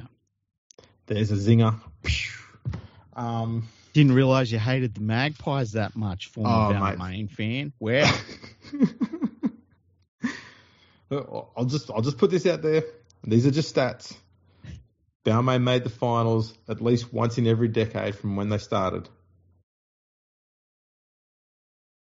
The blood feud continues. It continues. Why don't you just say you want to break it up and go back to Balmain? Fuck. Nah, I don't, and the reason being is because it'll bring Benny Elias out. I can't have that. He'd be suckling that teat immediately. Yeah. So I've got to apologise. That's the downside to being a Balmain fan. Is it means more Benny Elias exposure, and we don't need that. I just can't wait for the Mitch Moses era to be back at the West Tigers next year. It's going to be so good. I know he's still too young. Get him when he's 29 and he's finished. How old would he be? 32, 33. That's when I'll get him. He'll be in the Haas pairing up with Luke Brooks with Luke Brooks still. Oh yeah, he's not going anywhere. Luke Brooks is on contract until he turns 40. I can't wait until Tim Sheen's still the coach 7 years from now, 8 years from now. Because Benji didn't quite pan out because he got the fuck out of there. He got sacked by Sheens. Yeah, he got sacked. He took over and there was a review. He gets sacked by Sheens because Sheens is the right man for the job. Just ask him. She sacked his protege. But then the plan is when Luke Brooks retires, when he's 39, he's going to take over as the coach. That's right. Yeah, that's the plan all along. All this time, Benji thought he was the golden child. Yeah, it's always Luke Brooks. You're just the middle child, Benji.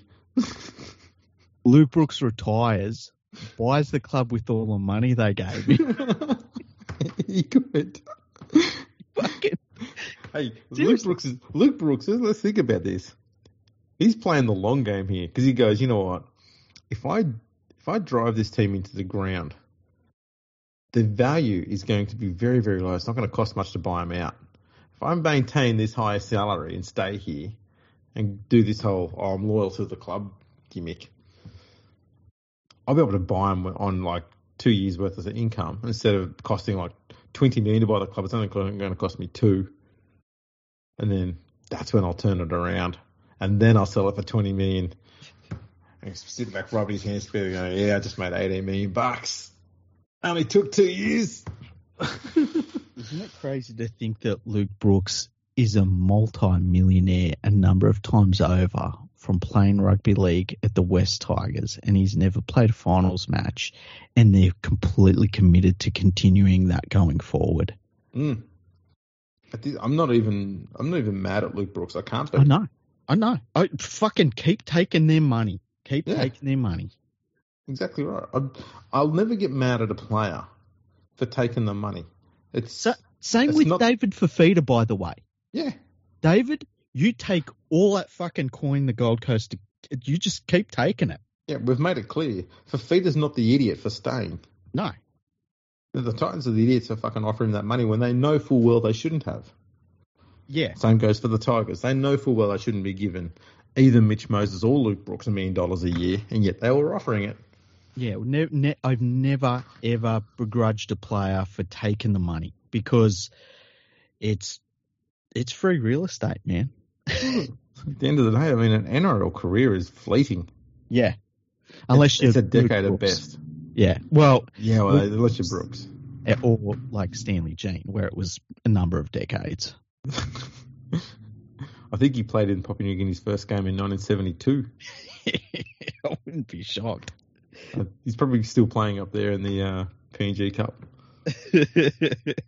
I bet he would still be playing well. It'd be like him and Cliffy Lyons and Dale Shearer. Oh, mate.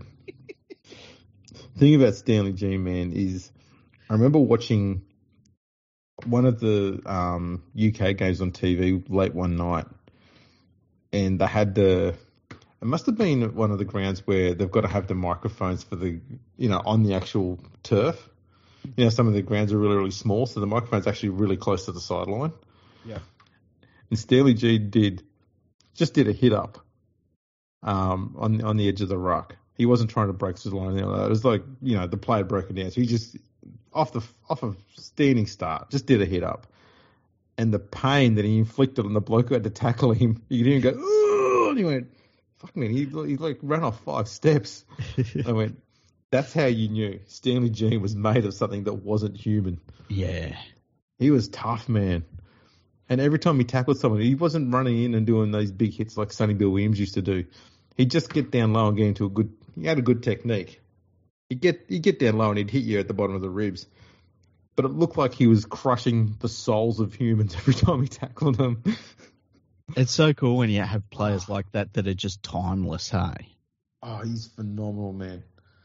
He didn't do anything that was freakish. It wasn't like watching Benji Marshall. I just love watching him doing the most basic of parts of rugby league that everyone does. But for some reason, when he did it, he was killing humans. It's weird how some players some players Oh. just have a really good technique, like Trevor Gilmeister did. Yeah, Nigel Plum in defence. Nigel Plum. Players would avoid him. What's the player that? And I can't remember his name. I had him in one of my fantasy rugby league teams for years. That played for the West Tigers. He was a halfback. Oh, Lincoln Withers. Was it Lincoln Withers? Yeah, he was a good defender. Where he was just this halfback that would axe people. He wasn't real good at all the other halfback stuff, but he was a small looking fella. Yeah, and he would often play at hooker as well because he was quite a good defender. Mm-hmm. Yeah, he was generally one of those good ones. So you just watch him and go, oh, he's coming in for a tackle. Someone's going to bump him. Oh, how did he do that? They just stop him, and it's just all technique for whatever reason. It's just all technique. Antonio Kafusi, have you seen the hits he's been putting on this year? No, he has been fucking. Hang on. Felice Kafusi. Antonio Kafusi. There's an Antonio Kafusi. Who was that? Yeah. He played years ago. Yeah. Anyway.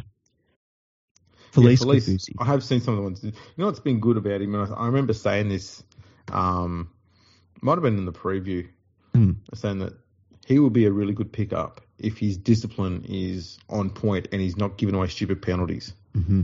And sure enough, he's not been giving away penalties. He's not been doing grubby shit, and he's just been folding humans. Just crushing. Yeah. Absolutely crushing. Because he does have that sweet timing when he makes a tackle. Wade Graham's another one. Yeah, Graham, when he was at his best, he could crush someone.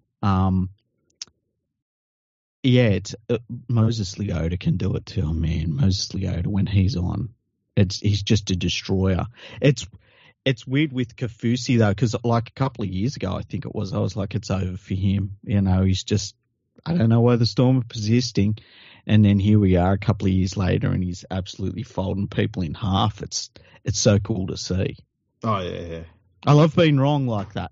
Like, absolutely. When you're wrong about something like that, it's fantastic. Yeah, absolutely. No, that has been good. Did you know, other than in 1908, only 2 teams have won their opening 3 games in their debut season? Really? Yeah. 2 teams, the opening games in their debuts. Can I try and guess them? You can, yes. Okay. I'll name the 3 in 1908. Okay, it was Glebe, South, and East. Okay, I'm going to say, I don't know. I've got no idea about this, so I'm just going to guess. There's a few I want to guess. Brisbane. Yes. And part of me wants to say Melbourne Storm. Yes. Okay. That's it. Yeah. No, there's the Broncos and the Storm. I was, the other one that I was a little intrigued by was St. George. I wondered if they had, because I knew that they were pretty strong when they come in. In 21, when their debut year, I think they only had 1 or 2 wins, and it was a very short season too. Oh, really? Yeah. So see, in my head that they were, maybe I'm thinking like they were just a strong district, and it was obvious they needed to be in. They were definitely a strong district because they very nearly were one of the pioneering teams in 1908. Yeah. The musical chairs that went on in that debut season when they were getting teams set up meant that for some reason they were always Plan B, and Plan B never got activated. Mm-hmm. They went to Plan A. They also went to Plan C. They kept skipping Plan B. We're getting into an issue episode here, but anyway. They had 8 teams. And so they went, okay, we don't need St. George. And then they added in, they had 6 teams. They went, we don't need St. George. Then they added in Newcastle. Mm-hmm. Okay, well, now we're not going to need St. George. So St. George are going to come in then. And then they got Another team. I've got to remember how this all worked. So no, that's right. So they had. Now we figured it. Yeah, so they had 7 teams. Then they got Newcastle across the line to make it 8, and they had St George to be the 9th team because they knew they were looking at a 10th team, which was going to be Cumberland. Mm-hmm. Cumberland were initially going to say, "Sorry, we're not going to be able to field a team." So they went, "Okay, St George, we don't need you because you're going to make it an odd number." And then Cumberland went, "Oh, hang on, we're going to have enough players." And by then the season had already started. So Cumberland came in. They went, "Don't worry about St George. We'll bring you back next time." And then Newcastle dropped out at the end of the following season, so they were back to an even number. And Cumberland dropped out also at the end of 1908. So they needed a new team for 1910. And Annandale said, "We'll come in." And they went, "Okay, you can come in." And St George has gone, "Oh, for fuck's sake." So then Annandale dropped out at the end of 1920 when they brought in University. And they've gone, "For fuck's sake, you skipped us again." The league's gone, "Well, all right, we'll have an odd number. We'll bring St George in next year."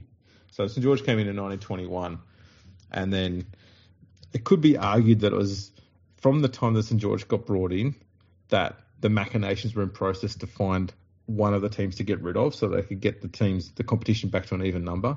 They've always been fascinated with having an even number of teams. I get why. I get why.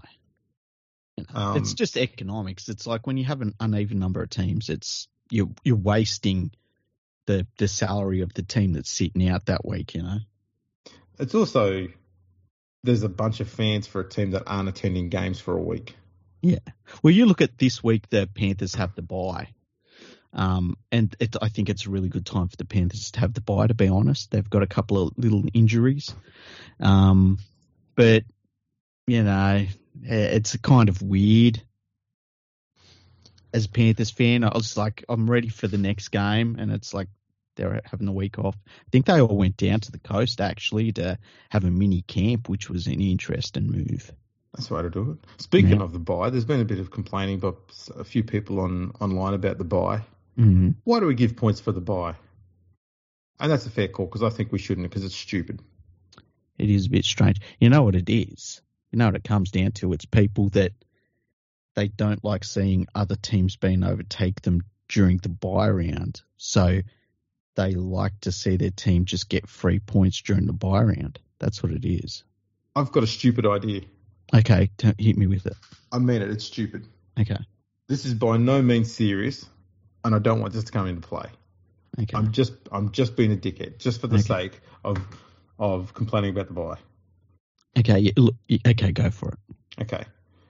At the end of the regular season, you look at, we haven't given anyone bye points at this stage. At the end of the regular season, okay, we look at where everyone's placed on the ladder. If you're first, you get 2 points for having a bye. If you're second, you get 4 points. If you're third, you get 6 points. And so on and so forth until you get down to 17th, gets 34 points for a bye. And I did this purely just for a laugh to see what would happen if I did this to the 2022 ladder. Yes.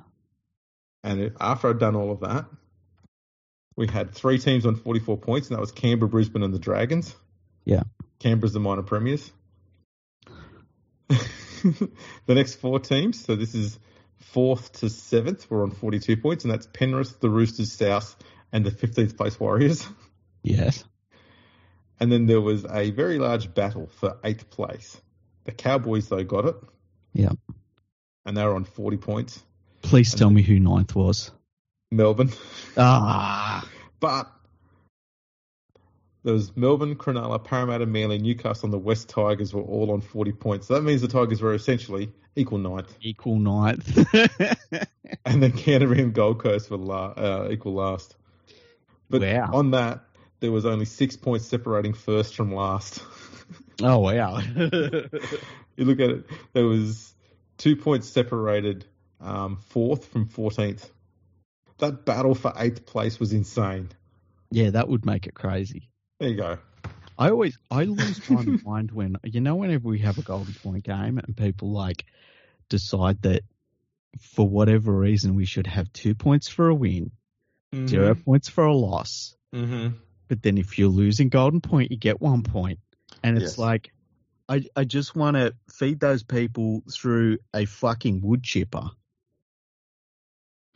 I had someone. Who was it now? I think it was one of the radio stations was talking about it recently. Mm. I'm not talking about some sort of stupid system like that. And I basically went through and said, if we went and changed it to what they said, Mm-hmm. and we used the 2022 ladder as a guide, and it wasn't a bad year because there was a fair few Golden Point games last year, it would have meant absolutely no change to the top 13 sides at all. Yeah. So why bother? Yeah. Like it made their whole argument completely farcical, and they stopped talking about it the minute I told them that. Yeah, and look, that's fair enough, because if it's pointed out to you that it wouldn't make a difference, it's like, oh, okay, that's fair enough. But it's not hard to do that research yourself, though. Just go, I'll just have a look and see if this will work. And all you're doing is adding the points that you suggest all along and changing it around and going, oh, it's not going to work. I'll just keep that stupid idea in the fucking back of my head, and I won't make a dick of myself online about it. Speaking of weird systems, whoever won that preseason challenge where you got points for line breaks and bullshit like that? Manly? Did they? Yeah. Big celebration about that, huh? I think they got $1 million. I thought it was 100,000. There's no way it was $1 million. No way. Or 100. What are they going to do with $100,000? You're not even going to get rid of the asbestos on one end of the ground with that. That's a good point. Maybe they could dig up the North Sydney jersey that's been buried under the northeast corner of that. The ground is sour. The ground is sour. That's how it said it in the movie. Remember that? I do, yeah. Yeah. So, well, it's been a fucking good episode, hey? It has. Long overdue. Sorry for that, people. Yeah, that was my fault. And my fault. No, it wasn't all your fault. It was mostly my fault. It was like 80% my fault, at least. Let's blame someone else. PVL. PVL, fucking bastard. Fuck that guy.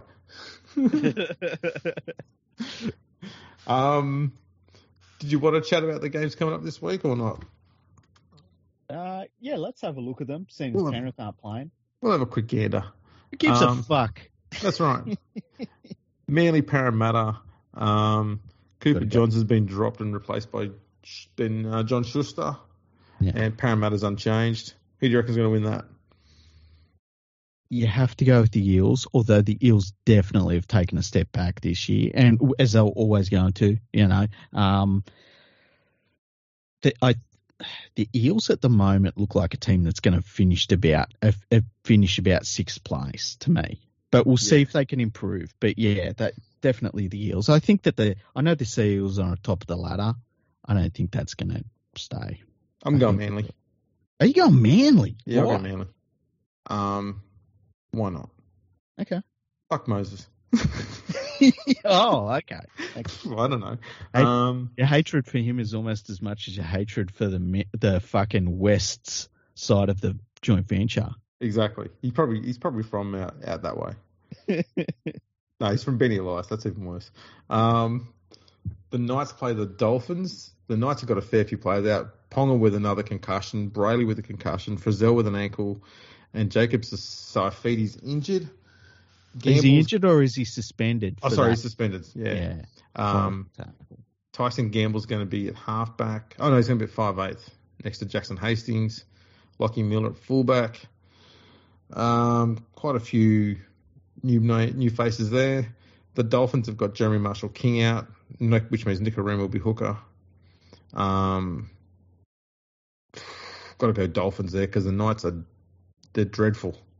Yeah, the Knights look like shit. Dolphins look fantastic considering they've been together for like a few months. The Knights apparently, first of all, Ponga is at that point where he needs to ask questions about his future as in this game.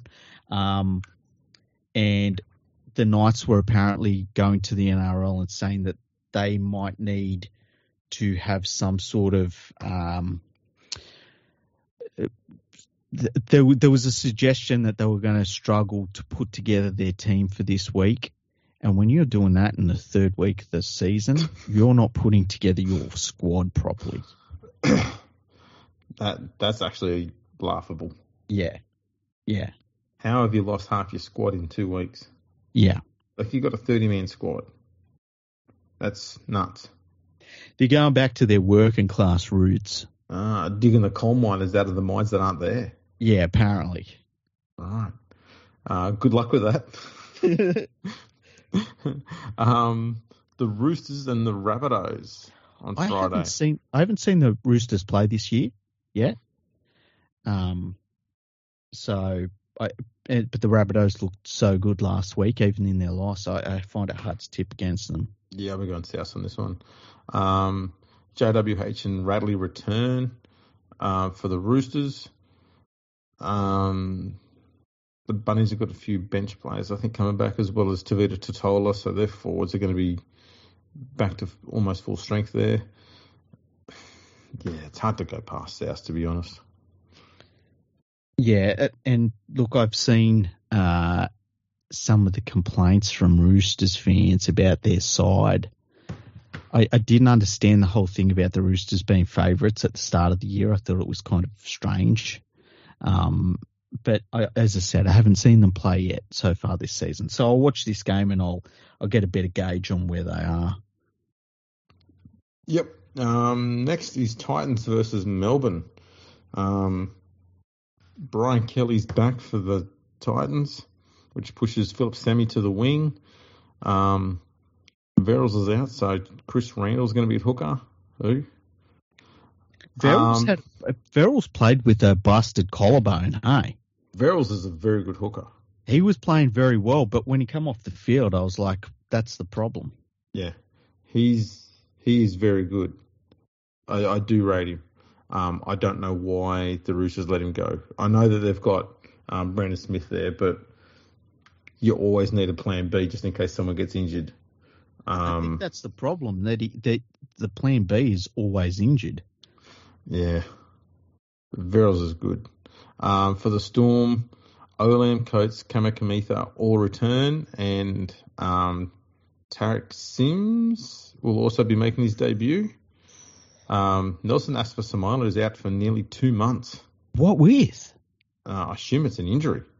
I didn't see what happened in that game. To be injured. So they've got a 4 genuine starters all coming into their side, so they're going to be quite a lot stronger this week. I got a stat, and that is Melbourne have lost their last 3 round 3 games. Oh wow, that's interesting. But I think they're going to come out of the blocks here and probably put a score on the Titans.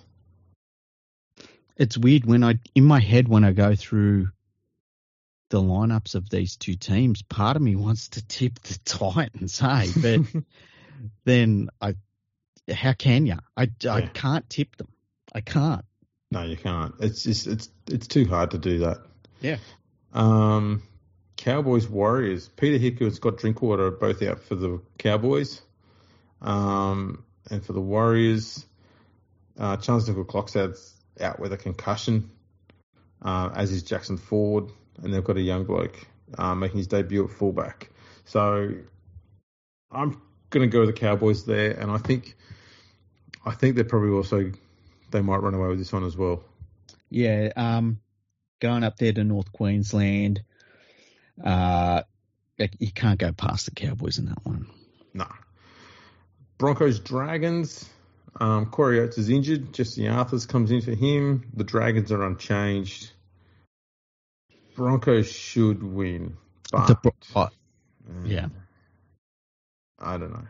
You got some question marks over them, do you? I don't know. I was going to say, like, the Broncos should win, but they've got Billy Walters at hooker, and I'm just not sold on him. And then I look across at the Dragons, and they've got Moses and Bide hooker. I'm like, well, they kind of cancel each other out, so the Brisbane should win. Here's a question. You have to take one to start every game for you. Who do you take, Billy Walters or Moses and Bide? probably wouldn't buy it because he's less likely to get injured. I would take Billy Walters every day of the week. Yeah, I'd look. The only way I could make a decision on that is if you were to blindfold me, spin me around 15 times, and make me point at one. That's fair enough.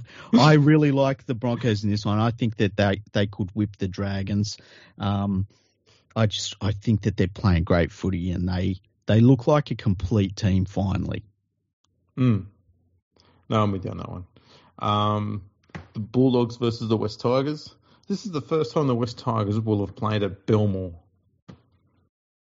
Ever? That's weird. The last time a Tigers team was playing at Belmore, Balmain beat the Bulldogs in 1998. Wow. The last time a West team went to Belmore, the Magpies got beat by 50 in 1998. Make of that what you will. Wow, what is it with you and Wests? Far out. Just stating facts. Spitting facts. Bulldogs are unchanged. The Tigers have got Charlie Staines at fullback. Laurie's out with a knee injury. Tommy Talau's concussed. Stafford Toa will be in the centres for him. Sean Bloor returns into the back row. Offengawi goes to the bench. Safe Fathy's out of the 17th. And Papali will miss the game because he's suspended. And Wakeham replaces Simpkin on the bench. This is a classic Sheenius shifting the deck chairs on the sinking ship. That'll all be really good for their cohesion. It'll go great. All they need is like a former Park first grader rugby union player to be making his debut, and that'd be complete. Well, the other thing is John Bateman's on the extended bench. So you know what? He might come in as well. Why not? He might replace Coruscant. I just need to take a moment. Okay, Bulldogs are going to whip them. I did post a tweet of a specific stat, which was entirely about the Bulldogs, but was entirely also focused on this game, and that was the Bulldogs haven't produced a score of 40 plus since 2018. Oh, that's under risk. That's one of those ominous tweets. It feels like kick out 2 tries, hey. Yeah, I think Kikau, Avarillo, Addo Carr should probably get 5 or 6. Yeah, Addo Carr. Cole Flanagan will probably get 3 tries and 19 goals or something like that. It's one of those games. Somehow hate him. That's right.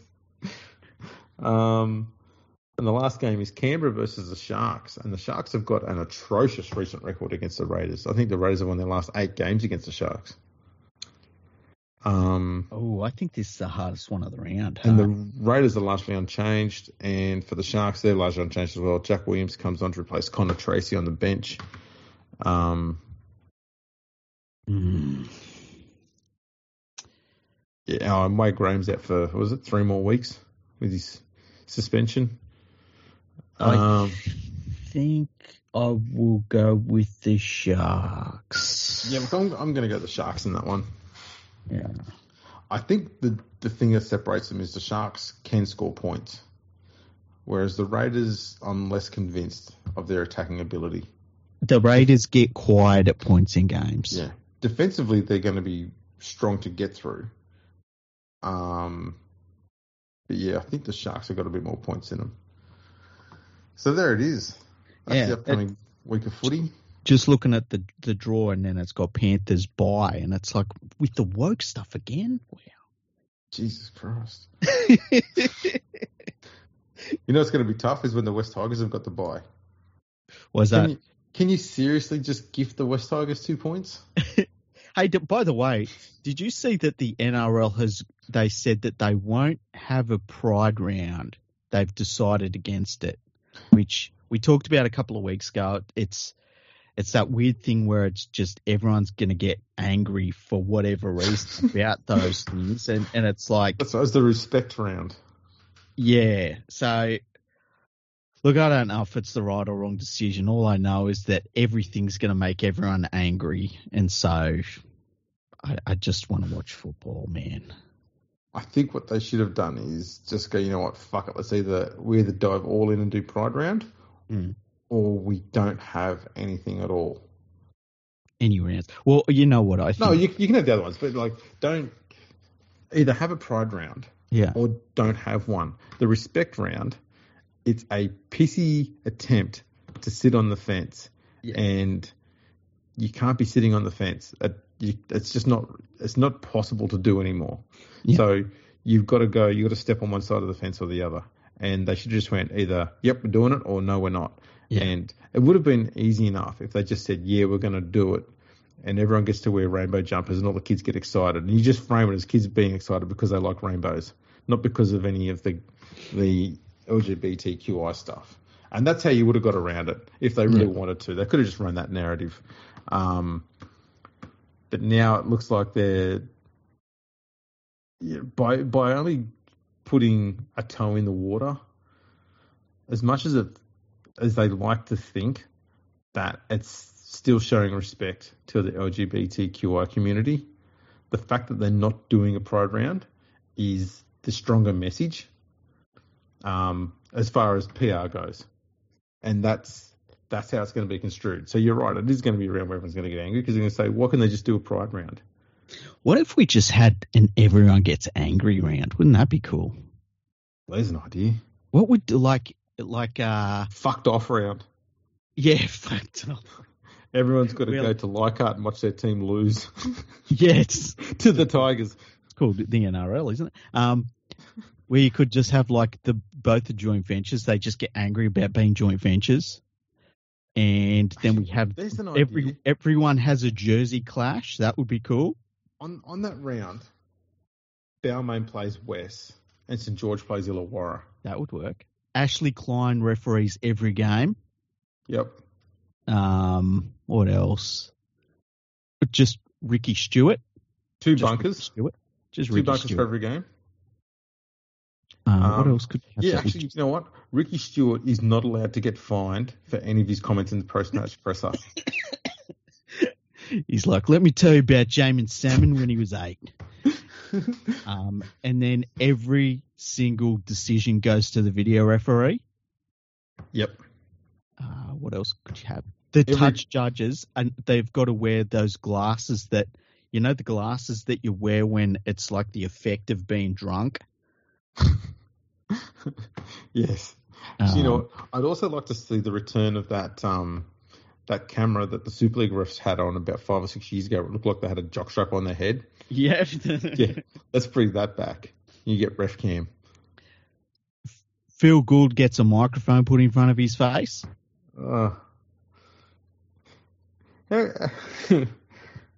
He made some comment about how we should always, respect the educated people and the scientists and stuff like that. And then at the same time, he's talking about how we've gone all soft on brain injuries and things like that. And you're going, pick a lane, Phil. I know, right? Fucking Karen's at it again. I know. It's like when people say, with all due respect, and then they just fucking slag someone. It's just like, shut up, just slag them. Yeah. You're going to slag them. That's right.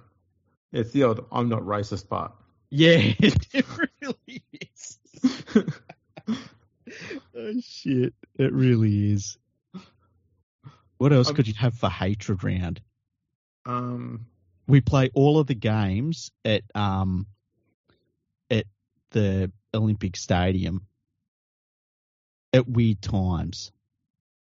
I was thinking we'd have them all at Leichhardt. That way it's fucking impossible to get there to watch. Have Magic Round as the Angry Round, and it's all at Leichhardt. And all 8 games are on the one day. Yeah, that would be good. You just start kick-off at 10 in the morning and have an hour between each game. Jerome Luai gives a speech like Trent Barrett did that year. Oh, there's an idea. Remember that Trent Barrett speech? No, what was that one? You don't remember that. It was it was very early when the NRL was formed, and they basically, their budget must have been really tight. So they're like, this year we're not doing advertising or anything. We're going to have the players give a speech, right? So they had Trent Barrett giving the speech. And so he gives a speech before the first game of the season. And they were playing this goofball music behind him while he was giving this speech. It was so dumb. It sounds as cringy as it was. I wish somebody could find the footage of it because it's so stupid. Is it like the stuff that Matt Nable does? It was Like there was one I saw of Matt Nable today, and he's walking, as he always does. He's walking through a hallway or something like that. Mm-hmm. He says, "If these walls could talk." It's a well-known fact that winners don't quit and quitters don't win. No, that's a Nable line. That's a good. I just want Matt Nable to do all of those things all the time. I love them because they are what they are. Oh yeah, they're cliche as fuck, but they're great. I love everything about them. I'd love for it to go. I'd love Matt Nable to do the intro for this podcast. It would be great. It's like he starts in like, "Do you smell that? That smells like a new episode of Fergo and the Freak." He's Andrew Ferguson. How's about this other bloke? They call him League Freak. Do you love statistics? So do I. And he's two blokes. They don't quit because they're winners. Just saying words that don't really mean much about anything. It's like Sundays. Don't we all love Sundays? Yeah, it's like, I guess, you know. What's better than an ice cream in the park? An ice cream in the park on Sundays. He's called Wayne Bennett, and he's old. That's good. I reckon we could do that. I'm here for that. Yeah. What were we talking about again? Who knows? Oh, hatred round. Hatred round. Yeah, hatred round. I think what we need to have for Hatred Round 2 is at halftime for the halftime entertainment, the mascots actually have to have a UFC bout, and no one is allowed to go back onto the field until one of them has been murdered. The first one to go, and I love him, but the bunny, like he's too cute. He's just, I think it's an old guy that's in the bunny suit too. I just feel like someone's just gonna just take him apart. They might do, but he's probably the only one that's likely to be carrying a shiv. Who do you reckon? I feel like the mascot that would end up killing all the other mascots would be a dark horse one, like I don't know, I don't know what the dolphin is, but I feel like the dolphin. I wouldn't want to fuck with the dolphin. A murderous dolphin. Yeah. I remember going to the Storm games when they were at Olympic Park, just before they went to Amy Park, and their Storm men would go around and he'd have a plush toy for the opposition team, and every time he'd do a lap on his little quad bike, and then he'd get the toy and he'd throw it in the air, and then he'd do like wrestling moves on it, flying elbow drops and shit like that. I'm backing that guy. I tell you that we're lucky we don't have them anymore, right? First of all, Captain Charger for the Gold Coast Chargers, I feel like he would do something super inappropriate to another mascot. I'll leave it at that. But then the one that would be fucked up and would be like, it just would win it all, would be the old Steelers dude. Remember him? I think he would wear a motorcycle helmet from memory. Yeah. Yeah, he'd be the one that would it'd be like, stop, he's killing them. He'd take his helmet off and he'd just be bashing their head in with the helmet. Yeah, and not like, oh, he's bashed their head in there unconscious. Like, he's pulping them. What's going on? Yes, there's nothing there above the shoulders, just a mess. Yeah. Just mince. And he's still going, you know? That's right. He's actually creating a divot in the ground. Yeah, he's still going. He stops only because he's realised that this job's done and there's more to kill. What was his name? I can't remember his name. Stanley Steeler. I think so, yeah.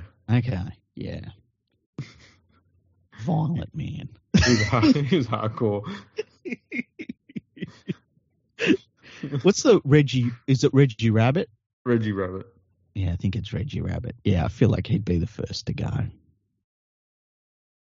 Yeah, I reckon the Titans guy might go. The Titans? Yeah. Just full of cocaine. Allegedly. He's just all outfit, man. You just look over, he's doing lines off of Reggie's corpse. Who have the Roosters got? Rooster Man. Yeah, I don't. Oh yeah, the Rooster. Yeah, I remember the Rooster. Yeah. The Dragons have got that old bloke, Skull. Is he still around? Skull? Yeah, remember that guy? No. Old bloke. He was a ball fella. Whenever they show footage of the early 2000s after the Bunnies had been kicked out, and they've got the big march through Sydney of all the rugby league fans. Yeah. Skull's always on there and he's yelling something about, "You're not going to ruin our game, Murdoch," or some shit like that. And he's yelling it to the screen. He's got his big St. George Red V jumper on. Oh, really? You haven't seen it? I'm sure you have. No. If I find it, show it to you, go, "Oh, that guy." It'll jolt my memory. Yeah. I feel like the St. George, you know how they've got the St. George Dragon, their mascot? I feel like the St. George Dragon would just be horrified by everything. Because I feel like the St. George Dragon would be the sort of mascot that would drive a Volvo. I don't know why. That's why they need to have Skull there. Yeah. He was the Dragon's answer to Balmain's Laurie Nichols. If Laurie Nichols was still around, he'd be bashing all of these up. Yeah, I can't remember him, hey. Laurie Nichols? No, I remember Laurie Nichols, but I can't remember the Skull dude from the Skull, yeah. He was angry. He'd love anger around. You know what? I was just thinking to myself, Penrith needs a fan like that. We don't need a fan like that this week. Yeah, probably not a good time. Yeah, it's a bad week for that sort of talk. Wasn't that dickhead though wearing a Roosters jumper? Look, that's what I saw people saying. I don't even think that matters what jersey they're wearing. It's just like get the fuck out. It doesn't matter, but you know, at least you can project the issue onto someone who's from another team. It is the Roosters' fault, isn't it? It's very befitting for anger round. It's like when there would be crowd trouble at games, like when it gets really bad and people are like, "Oh, rugby league," and everyone starts clutching their pearls.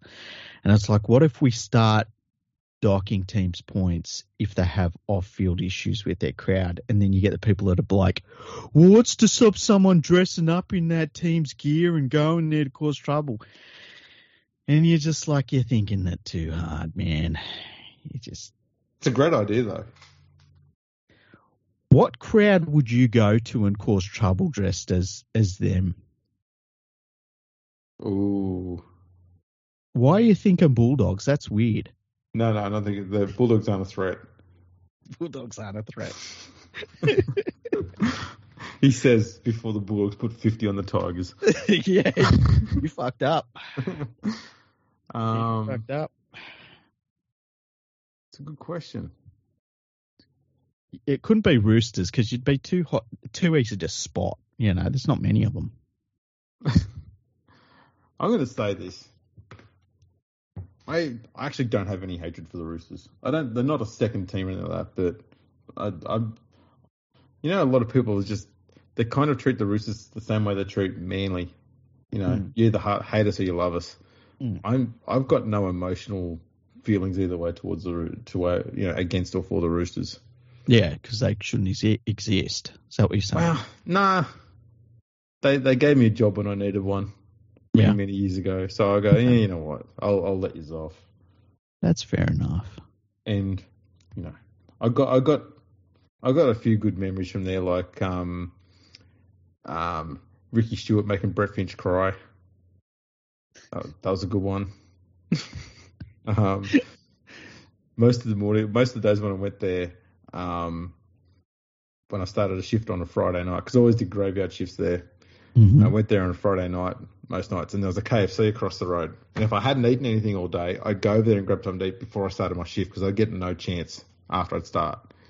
And I went in there one day, and Willie Mason was in there with a bunch of the Roosters players. This is when he was still at the Dogs. Oh, jeez. And he's just hassling the scrawny little teenage staff that are behind the counter. Oh, no. He's just sitting there going, I asked for bigger chicken pieces and this and that. Oh, I'm sorry, sir. Man, I'm just fucking with you. Like, calm down. It's all right. Just winding them up.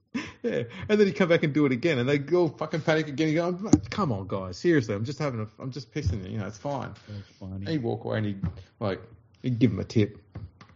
Oh, that's funny. That is. It's always awesome, man.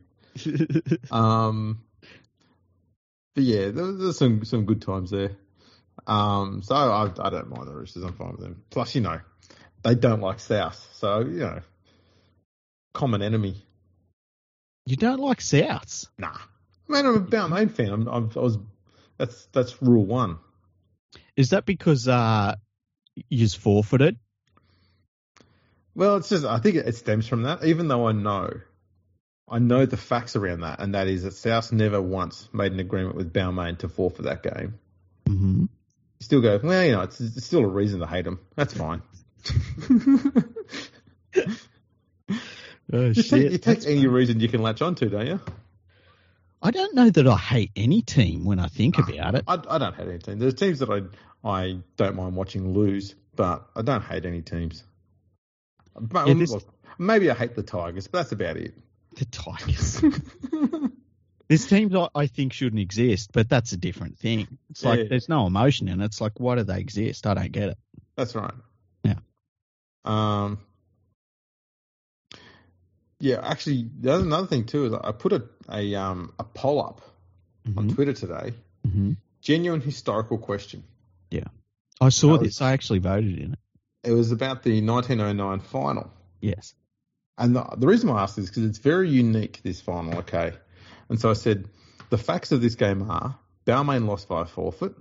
South actually kicked off against no one and scored a try. And after that try was scored, the game was awarded to South, which gave them the premiership. And the question was, should the game be declared a 3-0 victory to South? 3-0 because tries were worth 3 points then.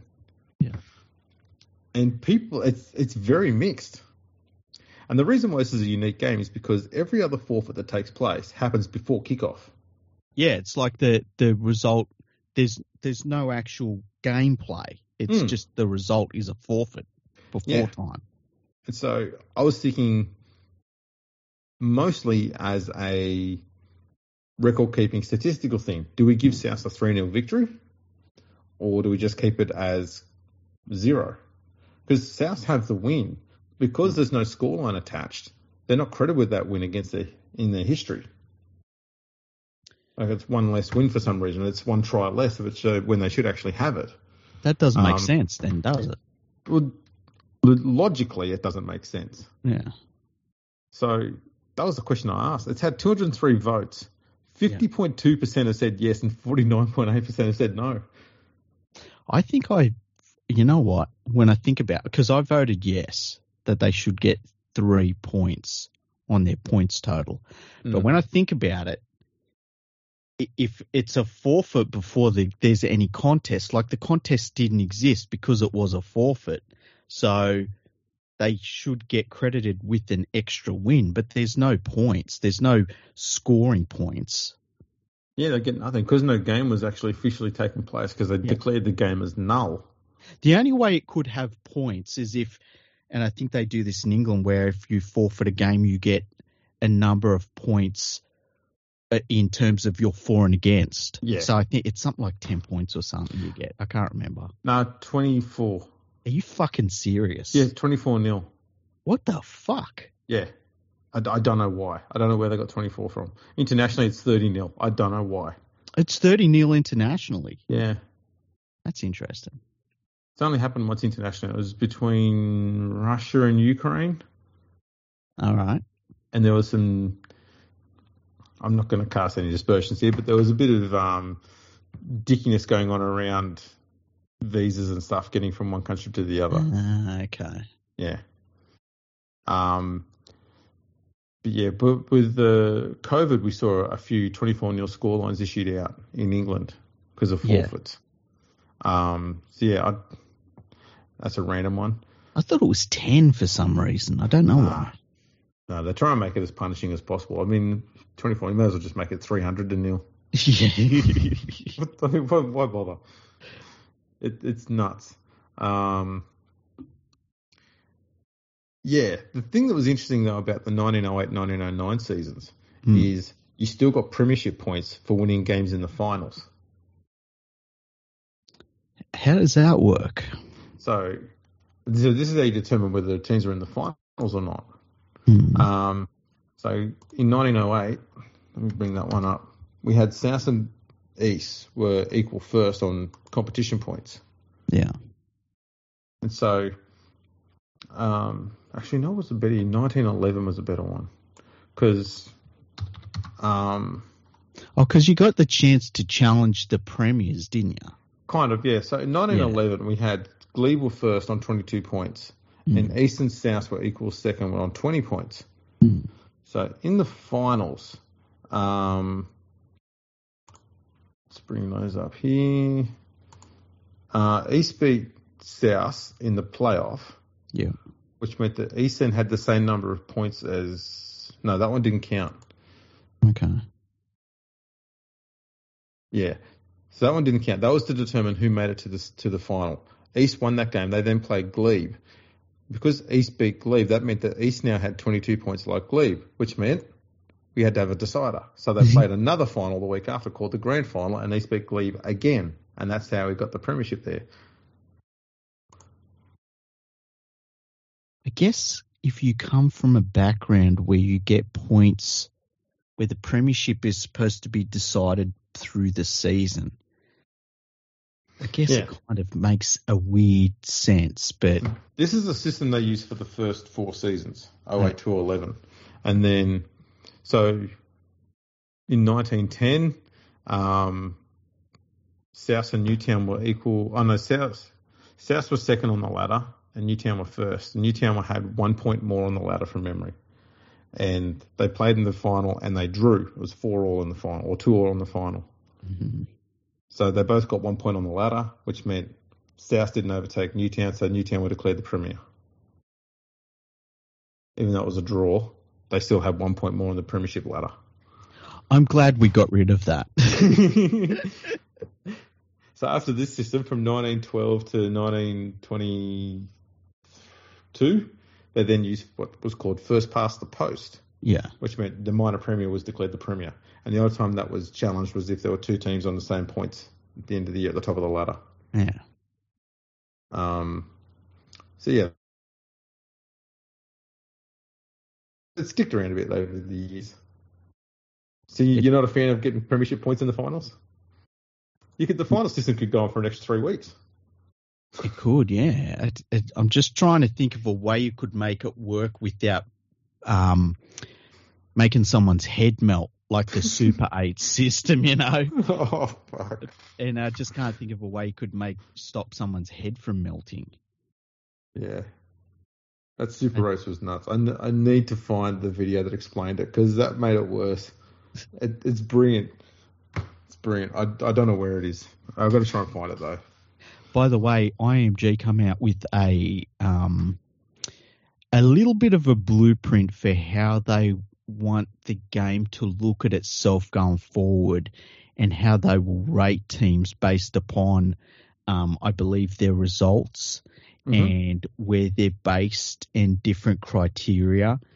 And I haven't looked into it completely because there was a lot of noise surrounding it, and I kind of want to get a chance to sit down and really think about how it will all work for different clubs. But everyone seemed pretty upset about it.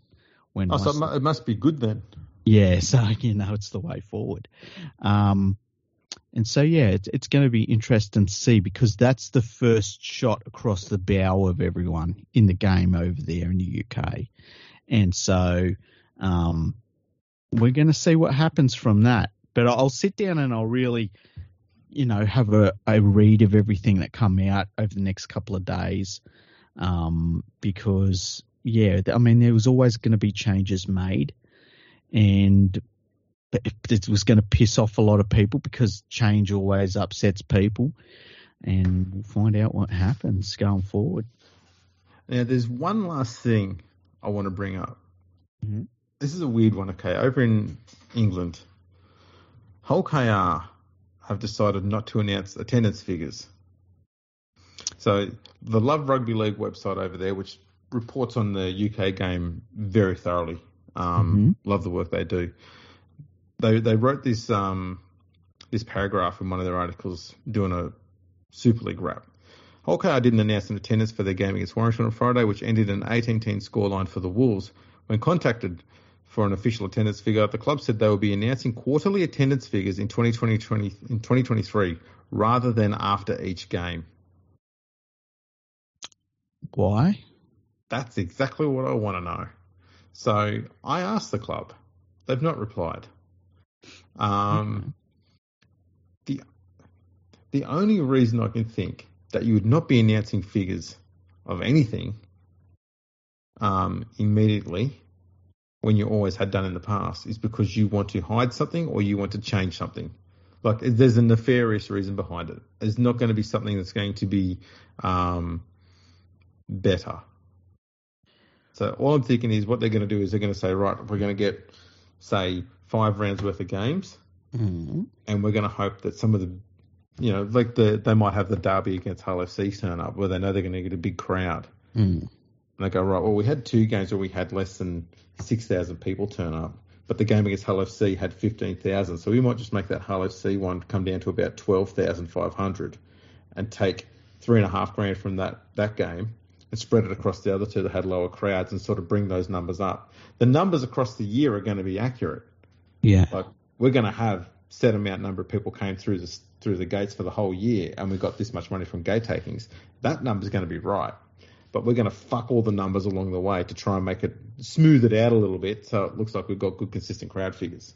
What if, and I'm just thinking this on the fly, I don't know this, what if it's for an operational reason? So what if it's something along the lines of they can't have a certain sized crowd based upon safety concerns, or if they have certain sized crowds, they have to pay for a certain number of security. And so if you take those higher crowds that they would have and you spread them across the lower attendance crowds, then you can go to whoever it is, the council or whoever, and say, well, on average, our crowds are actually this. And so that's why we're underneath this certain threshold. Does that make sense? I see what you're getting at. Yeah. It's just a guess because it makes no sense. It's either way though. I can't think of anything they're doing other than something deceptive. Yeah. You're going from being completely transparent to being secretive about something, which is completely pointless to how the game's run. And for no reason at all. Yeah. And they've given no reason as to why. Could it be a tax thing? I don't know. I can't imagine it's a tax thing. It's been reported for a long time, though, that most of the clubs in England were fudging figures on crowd figures. Well, I think it happens still here. I mean, every so often. It does. How many times have we said, I think there was a couple of West Tigers games not long ago where we were like, there wasn't that many people there. Yeah. Yeah. I'll tell you what, the couple of games at Parramatta already, well, they've said that there was I think there was a game where they said they had 18,000 there. And in a 30,000 seat stadium, it didn't look more than half full, that's for sure. Yeah. No, I agree with that. It's weird. I don't know why you come out and do that. Why not just release any old figure you want? No one's going to know. That's the beauty of it. You're the official source. There's no other source out there that can confirm or verify the data you're giving out. So you can just give out whatever number you want. No one's going to know. And you could have done that and still look transparent and still hidden everything you wanted to do. Yeah. No one would know. What if they come out and say this? You're going, well, we're hiding something.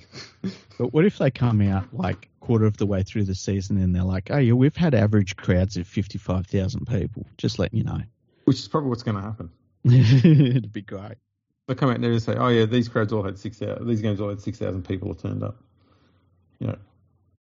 Seriously? It's a strange one, isn't it? It's really weird. So I'm hoping that whoever's running rugby league over there IMG, I think it is, that they take the authority for reporting crowd figures off the clubs, and they have an official that gets that data directly from the ground and not from the club.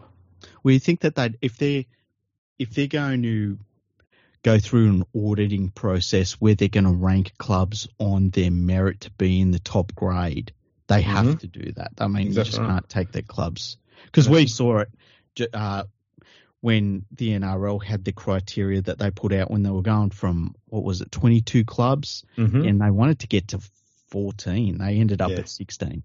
And we saw clubs just bullshitting their crowd figures completely. Yeah. So, and it's not like this is going to cost them a lot of money. It costs 50p. Pick up the phone and make a quick call. Boom, boom, boom. There it is. Bam, done, out. It makes me wonder who's in charge. Yeah. Like, shit like that should never be allowed to happen at any level, anywhere. I feel like if Maurice Lindsay was in charge, that would have not happened. He would have rang up and said no. Exactly. I think that's pretty much it. Over in England, Warrington and Catalans are both undefeated after 4 games. I saw Lee beat St Helens, so they must be the new world champions now. Thoughts? I don't think I have to say anything. St Helens are currently sitting 10th on the ladder. 1 win, 2 losses. Yes. World's best team. 1 win away from relegation. Imagine if that happened. Oh, that would be catastrophic. You consider too that Leeds are sitting 8th. You fucking know that if the last 3 clubs, Wigan, St Helens, and Leeds, some fucking official would throw themselves on that hand grenade.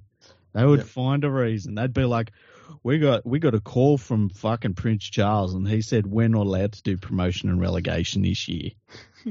No, they just go through and go start the next season and go. But we're talking about promotion. That's a soccer thing, isn't it? We don't do that, do we? They just keep playing. They just keep playing games. It's like round 72. Round 72. Hey, let's have the Super 8. Yeah, let's bring that back. We've decided there's no end to the season. It's just going to keep going. Because St Helens have beaten the best team in the NRL, that means they automatically get 300 points on the ladder. So, they're in the clear. And Leeds once won the World Challenge Cup. So, they get, say, 100 points. So they're in the clear. And, Wigan will just give us money to get themselves in the clear and we'll take it. Hey, did you see that Sam Tompkins has said he's going to retire at the end of the year? No. Yeah, I saw that during the week. He'd be getting on, though. What would he be about? I reckon 31. Usually pretty good at this guessing end, to be honest. Really good at it, hey? I'd have thought he was a bit older than that. Okay, I'm calling 31. He's 34 at the end of this month. Oh, there you go. That surprises me. Yeah. He's been around a bit. Still, I'm surprised by that. He's going to play his 300th game this year in the Super League alone. That's good effort because there was a while there he was starting to look a bit injury prone. Yeah. So 300 games is pretty good. And 37 for the Warriors. He's going to. He said he'd make himself available for England against France. He said that was important. So, yes, he's going to be a loss for them. I've always thought that he was a pretty handy player. Oh, very, very gifted. There's no doubt about it. Didn't get enough of the right and good coaching around him when he was younger to turn him into, he could have been turned into an absolute bloody superstar. He made the right decision to come to the NRL when he did. His form and everything was right for it, but went to the wrong team. Yeah, wrong team. And I think the other thing that hurt him too was, if he had come over as a teenager, I think by the time he had have made a first grade debut in the NRL, he would have been more physically conditioned to the NRL. When he came over to the Warriors, and as you say, wrong team to go to, but he looked like a under-20s player. He was very, very slight. Yeah. And he look, as the athlete that he was, if he had have got the better training, he would have been fine. But I think that hurt him a little bit. Yeah, he's very good watching him play in England. There was no doubt that he could have handled the NRL, but yeah, he went to the wrong club. Yeah. He needed to go to a club that played a more English style of footy too, that was a bit more free-flowing, because that's what he worked best off. There was that second phase play, and the Warriors at that time were playing this, barge through the middle top footy, more of a grinding style thing, and it just wasn't compatible with him. No. As you said, like his body wasn't built for that style of footy.